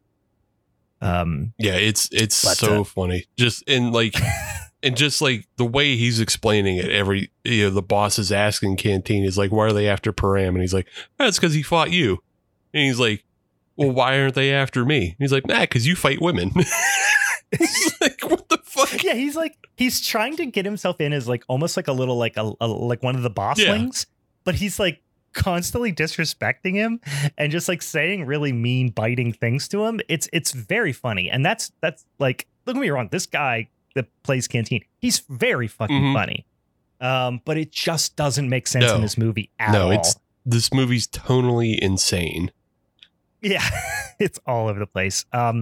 We now get really the only, I would say, movie like scene remake, like completely 100% ripped off scene from Nightmare on Elm Street that they kind of pull off a little bit, which is Seema in the body bag and Anita seeing her like down the hallway in like the bloody body bag, just like, you know, the translucent plastic, just like in the original movie, which is one of the most, you know, it's one of the most iconic scenes in, you know, modern horror history. And they just do basically a scene by scene or a shot by shot remake almost of that. Not shot by shot. It's a different setting and everything, obviously, but you know what they're doing. It exactly. Yeah. And they pull it off okay. Yeah. So if you would have never seen, if you were somebody living in India who had never seen Nightmare on Elm Street, you'd be like, oh, fuck, that's pretty creepy. Yeah, that's the thing is like, if you've never seen Nightmare on Elm Street, you're kind of impressed with a lot of this stuff. You know, but when you see, but it's 100% ripped off. And like, we haven't talked about some of the other stuff they ripped off yet, but like, we've already seen a lot of the Evil Dead camera work. Tons of Evil Dead. And we're about to get the Seema turns into a full on Deadite here in a second. Yeah. I mean, we're an hour in and we've already gotten, like Steve said, a little bit of that crazy, like spastic all over the place, camera movement as a la Evil Dead, and especially Evil Dead 2. But now we see Seema and she's got like no pupils and bleeding eyes and, it's she looks like a Deadite. And just like another thing we talked about how, and again, this is 1 minute after a booger got. Oh yeah, this is also 1 minute after booger whip. But like we're talking about like how they're throwing everything at this film, and where the scene starts in a school and the dream scene kind of ends. It ends in an ice house, which is like another filming location that we like. They have so many filming locations that they put into this, but like we're in an ice house and like she's creeping around the ice and like she sees Seema with no pupils and everything, and then pushes Seema away onto this giant ice hook that takes her away like a Deadite, like Christ. Yeah, I was going to say it's very Hellraiser / Evil Dead in this scene. And then she wakes up and she's got a burn on her arm. Yeah, because her arm hit she's been in class. Yeah, her arm hit a refrigerated pipe because Sharpan Joe gave her a scare. Yeah, Sharpan Joe popped up as he does. I would say I actually don't even know, because especially at the end, which, spoiler alert, there's a big climactic scene in an aquarium later. How many times do you think Anita is looking one direction and then looks back the other direction only to be scared by Sharpan Joe in this movie? Like conservatively. If somebody said $1 million if you get within 2, what would your guess be? I would give it 7 to start. I would have said 40. There's so many more than 7. I might be over at 40. I'm definitely over. But I would probably say, honestly, because I was counting, there are at least 7 just in the last like 30 minutes. You know what? You're probably right. Of all the time, all the like the last kind of fights that they go through at the end. Yeah. Okay. 40. It's legitimately, I would say, honestly, like if I had to really put a guess on it, I'd say probably 15. Yeah. I mean, it's which is such a big number. It's the main thing that they rely on to like get them through the scary moments. It is almost all the jump scares. And if you include the ones that are not Sharpan Joe and it's like a skeleton or something, then you're at 20. Yeah. Not a skeleton. So Anita tells her boyfriend about Sharpan Joe and that, Seema's boyfriend's innocent, and the boyfriend goes and talks to Seema's boyfriend, and is just like, "No, dog, I don't believe you," basically. Then Anita is walking home, and there's another street gang with another boss who has it looks like he created his own widow's peak, like for fashion, on his head. Like he cut his hair into it's not a devil lock because it's just like a couple inches long. It's like he cut it into a little faux widow's peak, like he's going as Dracula for Halloween. Well, no, that's actually not even the boss. That's the underling. The boss is the fat one. Oh, you're right. Is it? Yeah. Anyway, I mean, it's pretty much throwaway because they're only in here for one, maybe the wildest scene of the movie or sequence of the movie. because now we have another threatened gang rape. Again, just that's normal in this movie, apparently. And then you get this entirely separate Ernest bit, the whole Jim Varney thing, where you know how Ernest used to just snap into that character where he was John Wayne, basically. Now, it wasn't a whole nother character. It's not like when he put the neck brace on and, dressed in drag. It was just, he would just do these little monologues where he would become John Wayne. Yeah, it's just serious Ernest. Yes, this is like that, except for there is a whole costume. And so you get this whole like Ernest meets the Clockwork Orange bit where Canteen shows up and he's in a completely different outfit with a fake beard and this like bangs that he keeps having to like blow out of his face. That's like part of the gag. And he's some sort of like Shaft like crime fighter badass, but the whole thing's kind of a joke. It's definitely a reference. There's got to be some cultural reference that we don't know. Yeah, it's definitely a reference to something we don't get. But he is absolutely parodying some sort of, like hero, some martial artist hero that like he's got an all black leather suit with like some white designs on it, but then he's got like these little discs that are almost like chainmail, but it's like if they were little symbols on his arm. And that it's kind of like Kung Fu Hustle a little bit, where the guy who has the rings on his arm, the curtain rings, the curtain rods. But it's just like a little bunch of little symbols. And you can clearly tell it's some sort of like cultural reference, because they even say later, like, oh, he thinks he's whatever. And not the name, because he keeps over the top doing this little pose and saying, I'm whatever. And I forgot to write it down. I couldn't even pronounce what he kept saying. But then when they go back and you realize this was all just a fantasy in Canteen's mind, I guess, or maybe it happened. I don't know. It's hard to follow. But they're like, oh, he thinks he's so-and-so. And they say a man's name, like an Indian man's name. What it was supposed to be is because previously, I believe they're talking about going to the movies. So I think what this scene is supposed to be is Anita and her friend are coming home from the movies when they're assaulted by the gang. And then they try to gang rape them in the bingo hall in front of a bunch of other people, which whatever. Yeah. But I think what they're trying to say is Canteen was also at that movie and they were all watching the movie of this guy. And now he thinks he's that guy after the movie. So this really happened. This scene really happens. He really does save them from gang rape. I thought it was his daydream. No, it's not a daydream. It's just he's retelling the story. Like when we and he's dramatizing it. Yeah. Okay. Like I see. I'm pretty sure they say like he actually got his ass kicked for trying to stop the gang rape, but he did stop it. But they're all laughing. Like, remember that time when we almost got gang raped for the second time this week? Nice job trying to save us, you fat turd. Like you're like, this is all very concerning, and you guys are laughing like it's not. He is so upset after because the one woman who was there, like, getting attacked. Anita says, like, he gave those goons a good kicking.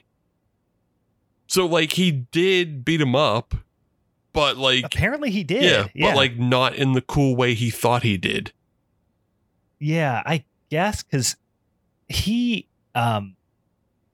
he throws, I'm going to say, well, luckily there's a table for every single goon, because he throws every single one of them through a different table. I would say you probably see a good at least 8 people go through tables in this sequence in slow motion, most of them. It just goes on for a long, long time. And like I said, everyone's just laughing about it. And you know what? We're wrong. Anita wasn't in this scene. She wasn't one of the ones being gang raped.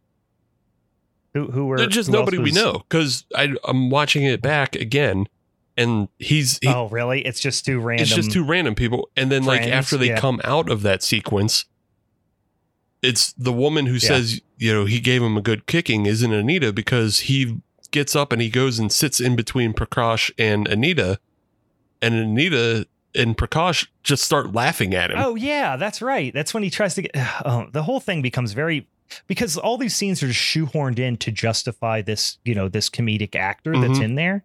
So it becomes very, it dilutes the already bonkers storyline so much that you start to not understand what happened and what didn't actually happen, because there's so much there's so many dreams, but then there's also daydreams, and there's also like funny bits that may or may not be part of the story, and it's just really hard to follow. It's just also confusing because you don't know.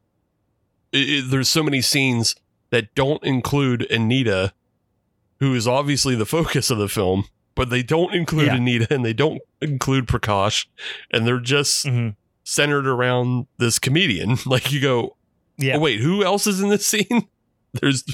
And it's always like dark at night. It's just, but anyway, in the meantime, snap back to reality here. And, it's getting, you go to Seema's boyfriend's in his jail cell still. It's getting foggy in the jail cell. And you know what that means. That means one Mr. Sharpan Joe's lurking around somewhere. Like I said, he almost at this point is like, when you see him really close up in like a more well lit setting, he looks like a cross between Frankenstein from the Hammer movies and like one of the characters, or like an extra from Nightbreed. Yeah. A little bit. And he claws holes in the wall of his cell and snakes come out. Because snakes. And it's actually like they actually pulled it off pretty well. It doesn't make any damn sense, but they pull it off pretty well. And it's just snakes on snakes on snakes. They come out, they kill him, I guess, by like laying on him. You don't actually see them bite him. So you're like, did he get scared to death? You don't see a snake bite him, but he is covered in snakes. And it's a lot of king cobras. It's a bunch there is so many snakes in this movie. You almost wonder whether the fog guy and the snake guy are the same thing, because they got a hot deal on fog and snakes. Yeah, they got a lot of snakes. Like they had a snake hookup, and I'm wondering. I mean, I have a running theory that like this actor, Param, the actor who's playing Param, actually died. Param is Anita's boyfriend, by the way. Seema's boyfriend. Or Seema's boyfriend. I'm sorry. Param and Prakash is Anita's. Prakash is Anita's boyfriend, yeah. But Param is covered in snakes, and there's a lot of king cobras, like far more than Indiana Jones. And I'm half wondering if he just died in this scene, and like he was actually in real life. Yeah, like he was some sort of criminal, and like they have a justice system where like if you can survive the filming of a movie, you get to go free. Because it's Indian Squid Games. Yeah. And he just like, they're like, okay, here's your final scene. And he's like, oh, that's a bunch of king cobras. They're like, yeah, well, if you survive, you go free. And then he didn't, because he got bit by a bunch of snakes. Oh man. It is. There's probably conservatively like 50 snakes in the cell. Yeah, there's just like a shitload. Like he's covered in snakes, and then there's a bunch of snakes. I'd say a wheelbarrow of snakes. Yeah. Just a real grain sack of snakes that they just threw on the ground. They were like, hey, put the fog down for Stick. Bring a bag of snacks. And he just picks up a fucking 55-pound grain bag that just on it is crudely written sack of snacks. Yeah. It's just written hiss. Oh man. So yeah, Anita tells Papa about, hey, you got to go save him. He's in his cell with snacks. And then he just slaps her. Yeah. And which is, again, they're just like, oh, well, that's, old movies, people just slap women in the face when they're being hysterical. Like that's a trope. Yeah. This was 94.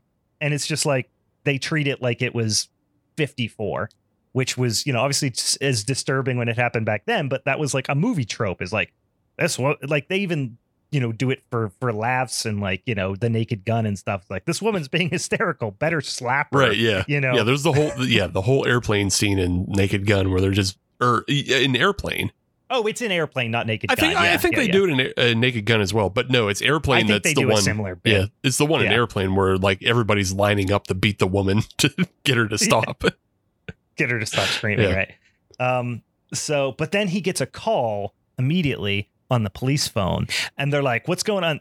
What's going on over there?" And they're like, "Oh, he got snagged." Yeah, and he's like, "Dun dun dun!" Like he knows that she's got that something is afoot at this moment. Yeah.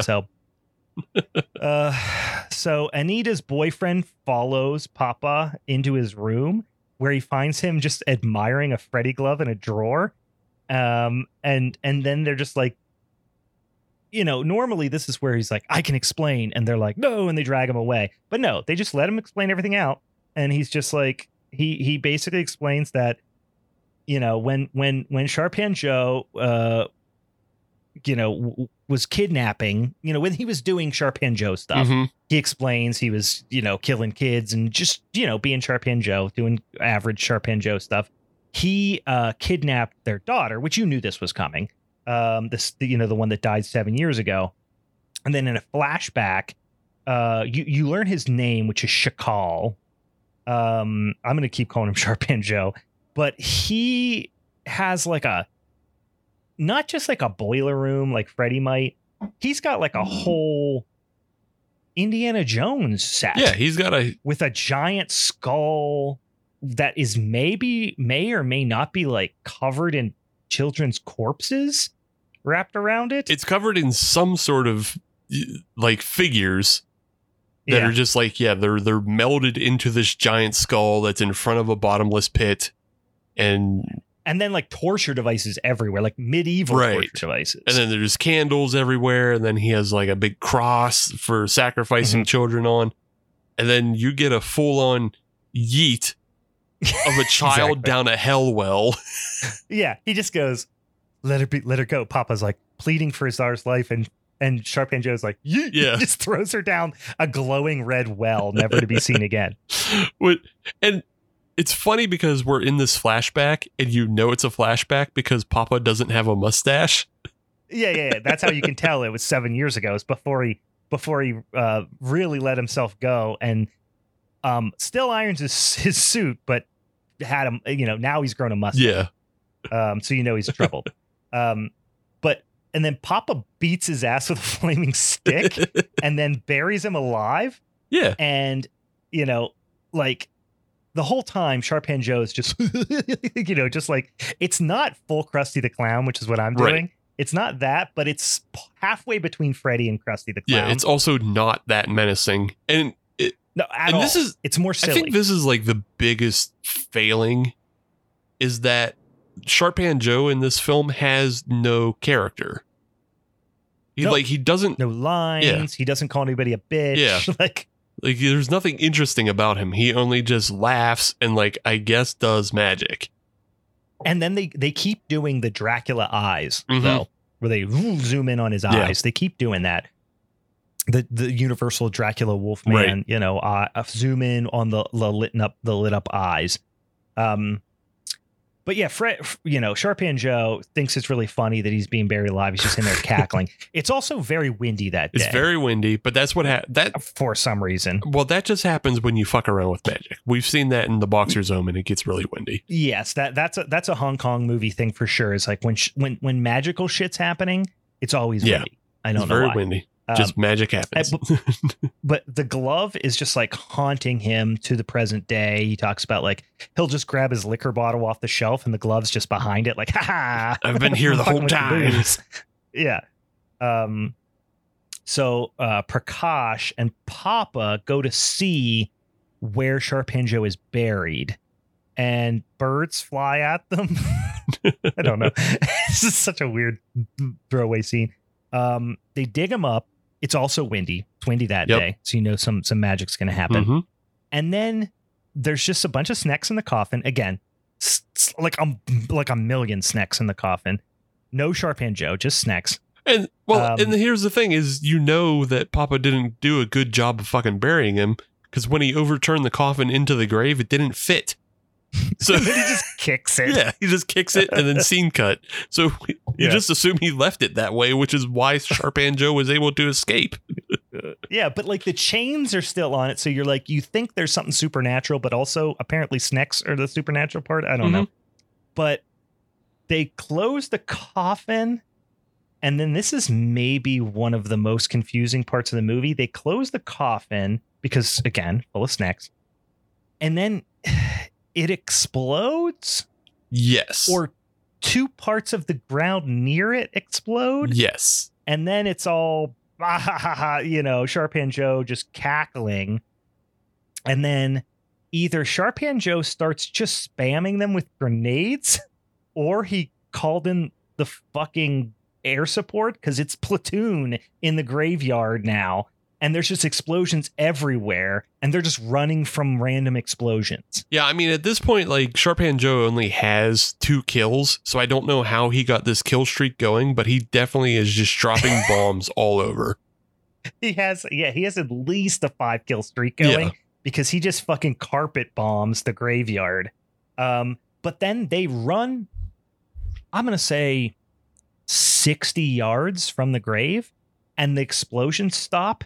And then they just kind of look at each other and are like, well, glad we got out of that. Like they were almost expecting if they got too close, he would try to carpet bomb them. Right. It's just, it makes, it might have been the most baffling part of the movie. They also just leave a fire burning unattended, like a big fire. They do. Like a big fire. A big one. Yeah. They just leave it. They're like, well, we did our duty of finding out that was full of snakes and he's probably still alive. And we're not going to acknowledge that later either, that the evil demon magician is actually still alive. We're just going to not believe Anita. Sharpan Joe maybe is just the Indian equivalent of Smokey the Bear. And he's just pissed because they're out here starting forest fires. And he just wants them to repent. Smash cut to Anita is attacked by Freddy when she's driving. A whole nother chase scene ensues. There are so many, because this is another one of her looking the other direction, and Sharpan Joe startles her, and they do, I would say, 2 hours and 13 minutes. We're averaging one music sting every 40 seconds, I think, in this movie.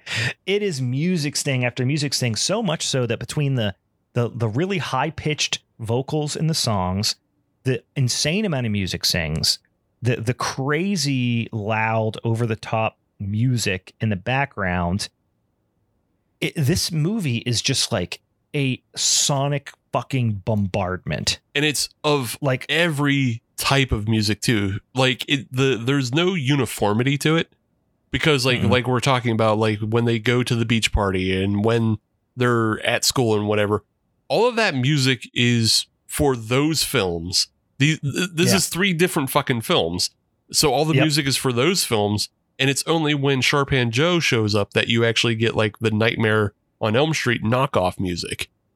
And this is the only time you get a horror soundtrack is when he's around. Every other time it's movies for action films and romance films. Well, and sometimes it's there is just literally just like, Halloween 5 type fucking shit when the comedy's happening. But the other thing that's interesting too is like, you don't just get the Nightmare on Elm Street ripoff music. You also get some very even Kate kind of said at one point, she was like, wait, it sounded like it was Psycho for a second, or The Bird. Like it was very Hitchcockian for a minute, the music. It's just like, it's like somebody spent some years in the United States watching a bunch of classic, 60s, 70s, 80s horror movies, had a list of things they wanted to rip off and said, I'm going to cross every single thing off this list before this fucking movie wraps. Yeah. I mean, like even at the end of the film, there's a music cue that sounded a lot like the Terminator for a minute. It's specifically when Sharpan Joe loses his legs, but there's a we're not there yet, guys. We're an hour away. Somehow we're an hour away from Sharpan Joe losing his legs. I don't know how to tell you guys. We're halfway through this movie. Kate went to bed at one point and was like, she was like she was thinking about going to bed. She goes, how much is left? Like, I'll stay up if there's 20 minutes left. There was an hour and 20 minutes left. It's insane how, like, it's insane that they're an hour in, they figure out who's doing it, why it's happening, and there's still an hour more of this fucking movie. Well, I'm going to jump ahead because we already talked about some of the things already, but Anita, this is when Anita gets chased into the city aquarium. And this is the part that I talked about where she just keeps getting jump scared and doing the looking behind her as she's running and then turning just in time to run straight into Sharpan Joe. Like it happens at least a half a dozen times just in the aquarium over and over and over again. And then this is when I paused to pee and I hit pause and I realized there's fucking 40 minutes left in the movie. And I was like, how could there possibly be 40 minutes left in this movie? Everything that's happened has not only happened, it's happened 3 times. And like, I thought the aquarium was spiraling towards the climax, but no, we're 40 minutes left at least. But again, it's rehashing a lot of the same things. So Freddy splashes water at Anita and she wakes up in bed with the doctor and her parents, and she's got slashes on her back. And they're just like all, everything's fine. And, hey, she just needs some sleep or whatever. So like they know what's happening, but they just keep forgetting. And then this was worth it because I almost at 40 minutes was like, I got to watch the rest of this tomorrow. Like, I'm so sick of this movie and just watching every scene. But then got me right back on board when they go to a temple and ask an albino priest about what they should do about Sharpan Joe. And he knows everything that's happening with Sharpan Joe. He has all bad news for them. He's just basically telling them he gonna kill you. He gonna kill you. He gonna kill you. And then basically he just says like, if you're gonna kill him, you got to dismember him. Yeah. And then you have to dismember him and then attack him relentlessly is what my subtitle said. And I was like, okay, what's that mean? Same. Yeah, same. He was very vague. He did say you got to dismember. So at least he gave a little bit of thing. And then immediately I was like, this is an Evil Dead. This is an Evil Dead. I was like, I hope there's a wood chipper at the end. Yeah. The other thing he said, which I just wrote down because I was like, well, that's a lot. But he's telling them about how they're all in for a bad time. And then he says, if you beat someone you're supposed to French fry, you're going to have a bad time. You're all in for a bad time. And this time is going to be called the time of death. And then he says, after that's going to be followed with destruction. Mass destruction. I was like, well, that's just a hat on a hat. How do you go from the time of death to like more destruction? I mean, they're already dead. How do they care? That's what I mean when I say this guy had nothing but bad news. He was a real downer. This albino priest. I don't know why. But I just thought it was like, this is almost a Will Ferrell character. I thought it was Will Ferrell, or to me, I thought of like the South Park guys. I just thought of like they would put that guy in a movie for sure. This weird, like, he wasn't an albino. He looked honestly like what's the character, Dr. Zaius or whatever from Planet of the Apes.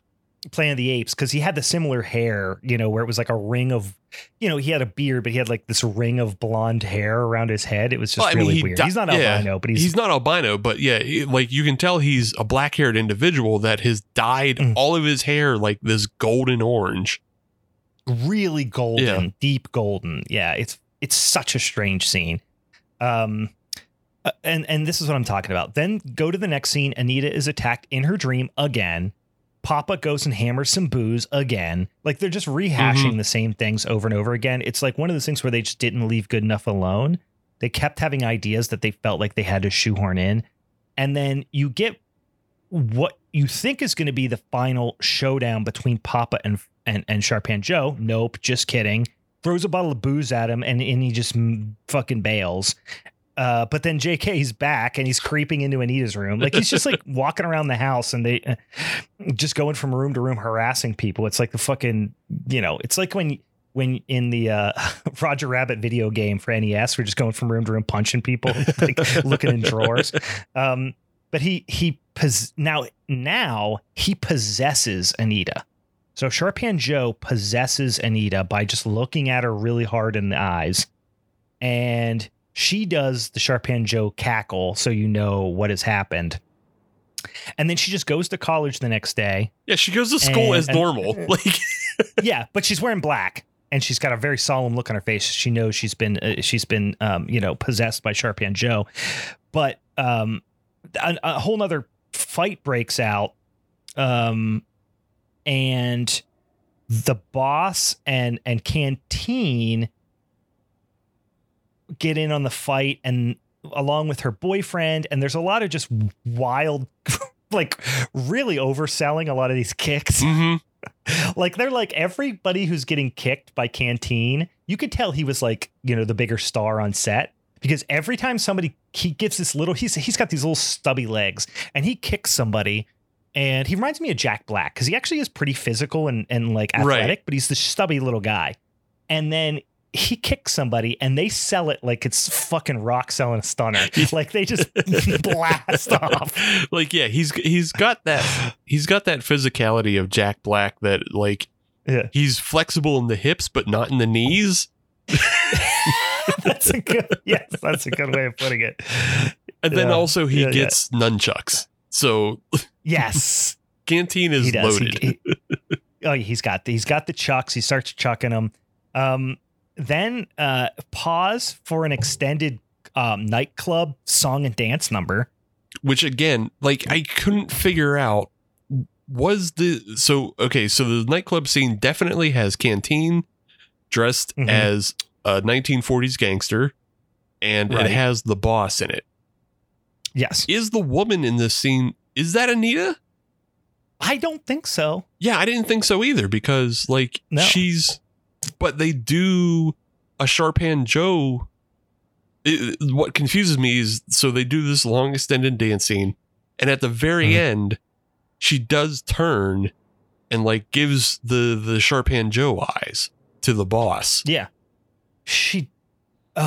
I missed that. If she did, I missed that. But she is there, obviously, because then the next scene is when he goes outside and sees Anita out in the rain and gets her to get into his car. Yeah. So it might have been Anita. But she's dressed completely different. I'm thinking I'm just getting confused by the editing, because so like the woman who's dancing, she has like these specific braids in her hair, and then you get a cut to Anita turning and looking with the Sharpan Joe eyes, and she has the same. The woman dancing is not Anita, but Anita has the same braids in her hair. But when the boss picks her up off the road, she's dressed completely differently. She is, and I took it as it wasn't Anita, but I wasn't paying that close attention, because it was just like, why do we have another music? Why do we have another fucking whole music number in here? But in any case, they go outside, and the boss is hammered, hopping in his car to drive home, and Anita's just standing in the rain and like waves him down, and the boss, again, remember, he's been sexually assaulting and or trying to rape Anita, and has told her, she's like, why are you in love with me? I don't like you. And he's like, I'm not in love with you. I'm in love with your body. I'm going to have it. And he's just like been a general, just fucking full on rapist the entire movie. And then all of a sudden, he thinks that all of this, him being an asshole and doing all this horrible things to her, she's just given in and is like, no, I'm in love with you now. So they get in the car, they go back to his house. He's just bebopping around there. He's on cloud nine. He thinks, everything's finally working out his way. They're gonna bone, all this stuff. But then she teleports inside his waterbed. Hell yeah.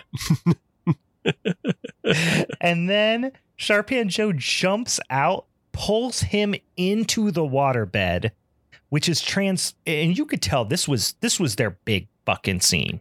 This was the thing that they really logistically worked so much harder on this than they did on any of the other kill scenes, because it was the bad guy, not the non-supernatural bad guy, the asshole bad guy, the boss, finally getting his comeuppance from Sharpan Joe, but in the form of Anita. And he pulls him into the waterbed, but then they do this whole camera trick where you're looking at her, like Anita / Sharpan Joe, Anita possessed by Sharpan Joe, inside the waterbed, looking up at the boss. And it's like this, you could tell this was like their big scene. This was their money scene. This was, we can't figure out how to do the Johnny Depp blood fountain. Right. But we'll do this other thing with the bed. And by other thing, we mean we're going to put our actors in danger by putting them inside of a waterbed that they... You could tell she was holding her breath. Yeah. Like, she's holding her breath. And like, she's also like got her face pressed up against the plastic. And it's like, okay, don't die in there. Bye. Roll camera. Yeah, hope we can get you out. Hopefully you don't forget what the sign is that you're dying. Yeah. It felt like a magic trick for sure. Some sort of like stage act magic trick. But then I think the idea, and I didn't even think about that. You're right. This was their blood bed fountain scene, but they know they couldn't pull that off. So they just pulled him in to the bed, and then he gets basically murdered off screen inside the bed. And then they just shine red lights up through the water and make it look like it is all blood. Right.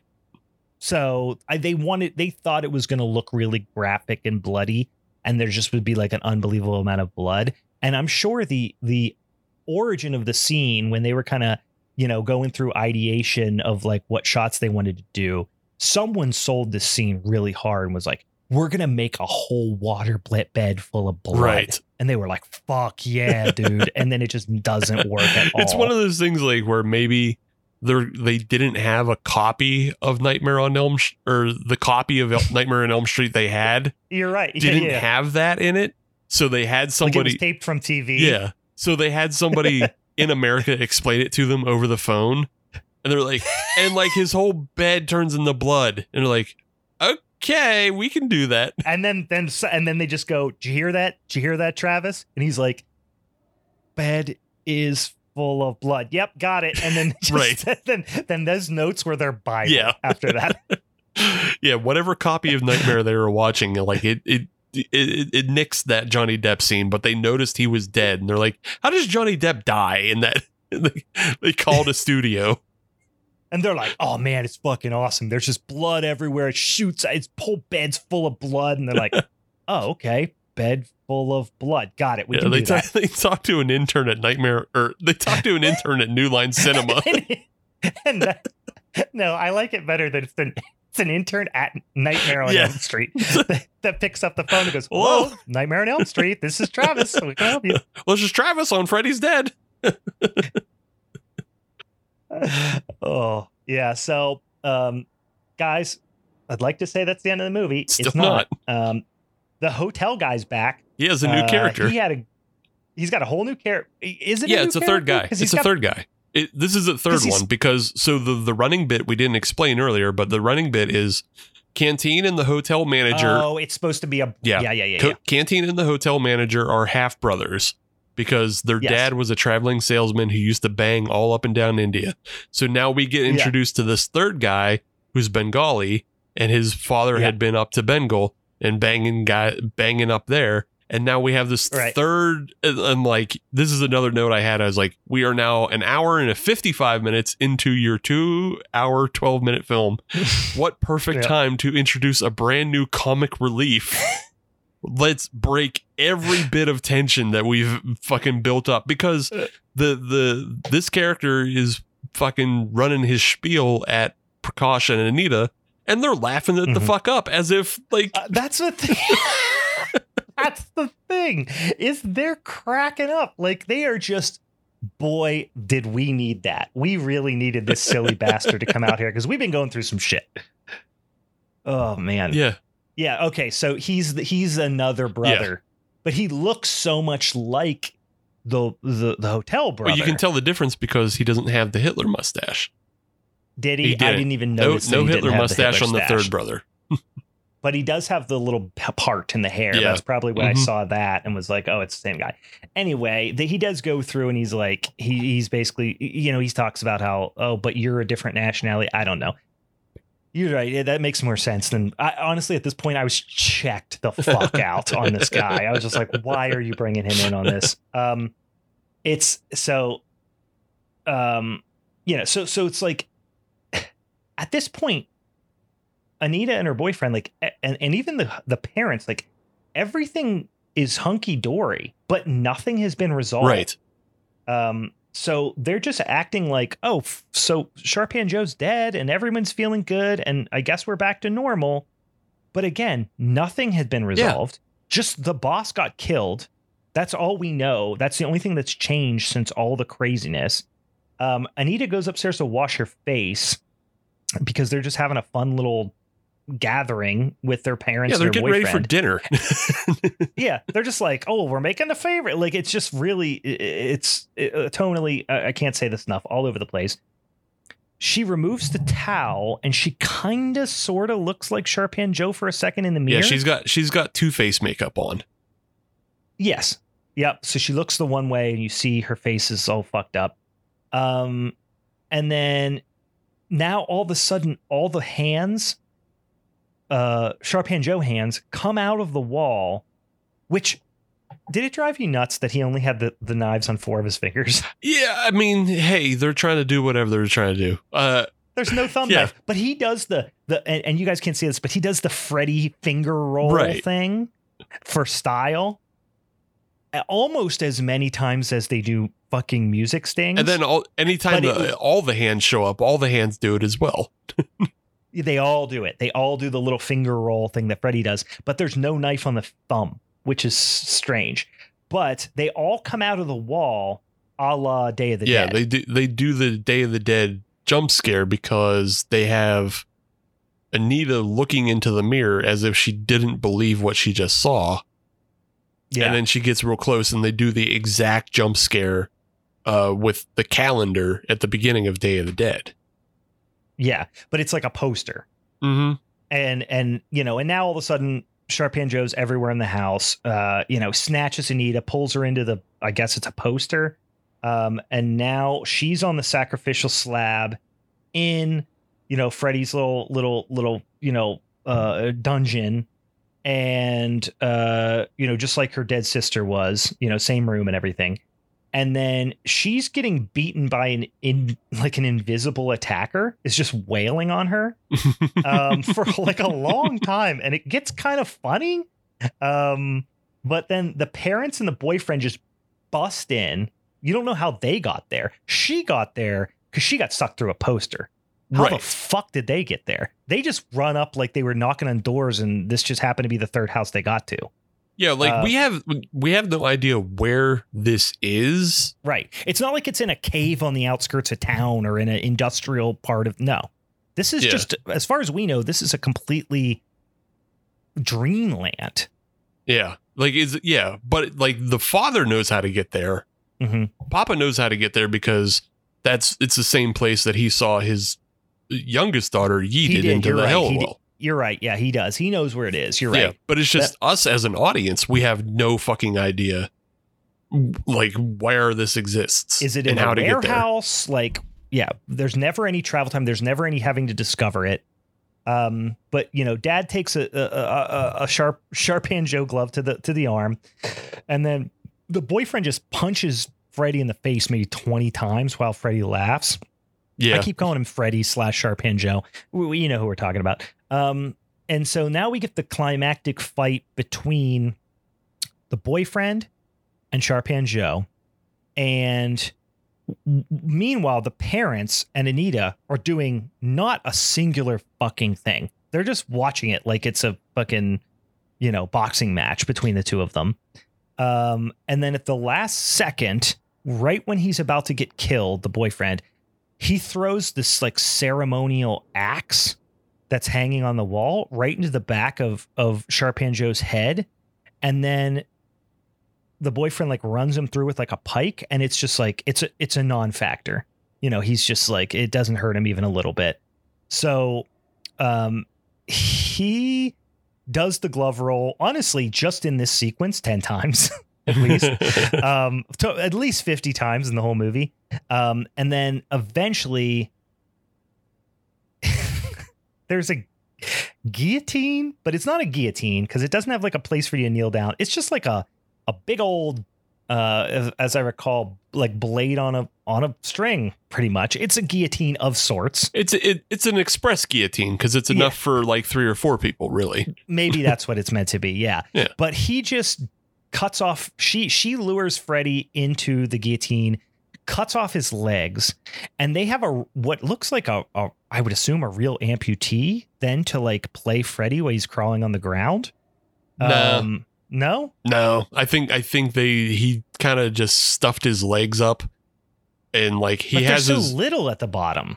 I know, that's the thing. There's so little at the bottom because they don't know how to stuff it properly. They I think his real legs are underneath him, and then underneath him. Yeah. Okay. Yeah, that's probably right. Again, at this point, I was so stoned and so tired and so confused and so angry. And then they then do the closet scene from Halloween, basically in a cell, like where she crawls into a cell and then he's got her in the cell and he's like slashing at her, kind of like Michael, slashing through the the closet at Jamie Lee Curtis. And then the boyfriend drops the fucking spikes on him. There's like, cause there's all this medieval devices and he's like cranking it, but he's not cranking it in a way to like pick it up and drop it on him. He's cranking it in the direction you would need to go to drop it. So physics should be working in his favor. Right. But they're not. He's having to push incredibly hard to release the chain rather than pull more, he's just trying to give the chain slack. You would think that you just release a pinion or something and then it just should drops. Have a release lever. But no, he's got to crank it open, like to let out more chain, which doesn't make any sense because it's just on a spool. But anyway, he crushes him with some spikes, and you get the whole like Wicked Witch of the East shot with his bloody glove under the spikes, and then before, and I again, just in the most aggravating fashion, at the end, the dad looks up at, I think, the skull, right? He looks up at the skull, and then like it's the actually big ceremonial a part. Skull. Yeah, it's actually a part of the skull, which is one of those bodies we were referencing before. Yeah, and he that looks is up like at attached to it. Yeah, and it's like it's definitely something they were intentionally trying to get you to notice, but I don't know what he was looking at. It's like he's looking at both daylight coming in and just like this body that's posed that's a part of the shrine. Right. And it's like, is that supposed to be the young daughter? That's what I thought, but it looks like an adult body. Yeah. It looks like an adult man's body. Is it just like he's supposed to be happy about the daylight, or just like, and why would he be happy about the dark magician shrine? Like that doesn't make any sense. Which I don't know. Two other things that aggravated me about this scene is one. By the way, this is the end. Like as soon as he does that, it pops up the end. Yeah, it just comes out of nowhere. It's like, and the end, and it's over, and everybody's happy. Yeah. But like we end on the father as like the focus of the end. The prick, the absolute prick who wouldn't believe his daughter, who slapped her around. Like he sucks and should have died. That caused the whole thing by fucking with the whole thing. We end on him. But the two things that aggravate me about this are, one, we can clearly see that the dark magician Sharpan Joe wears fucking blue jeans. He does. He wears a nice whole pair of dungarees when he does his killing. And two, we spend all this goddamn time with musical things and dance numbers, and they don't do a fucking dance number on the bed of nails on top of Sharpan Joe. I know. How great would that have been? You fucking rat fucks. Yeah, it's just, I honestly, 2 hours and 12 minutes in, and when it said when the movie ended, I half expected it to just pop up and say intermission. Like, I really was like, this is never going to end. This is going to keep going forever. And now I'm in Sharpan Joe's world. He's in my dreams, and this is how he's torturing me. We've all been tricked. Yeah. I just thought it was going to keep going forever. Like, I have not appreciated silence more than when I shut this movie off in a long time. Yeah. It just is so loud and abrasive, and I was just like, oh, it's done. I've done it. It's like a fucking marathon. But yeah, they just had way too many ideas that they just insisted on putting in, and just like so unwieldy with the script, and just so much happens. Like, we were joking when we started, I think I had more notes for this movie than any movie we've ever done. Same. And it's because we literally are watching 4 different films. Yeah. We're watching a comedy film with all the canteen shit. We're watching a horror film. We're watching the romance with all the fucking dance numbers and stuff. And then we're watching an action film because every time somebody is about to get gang raped, there has to be a fight scene after it.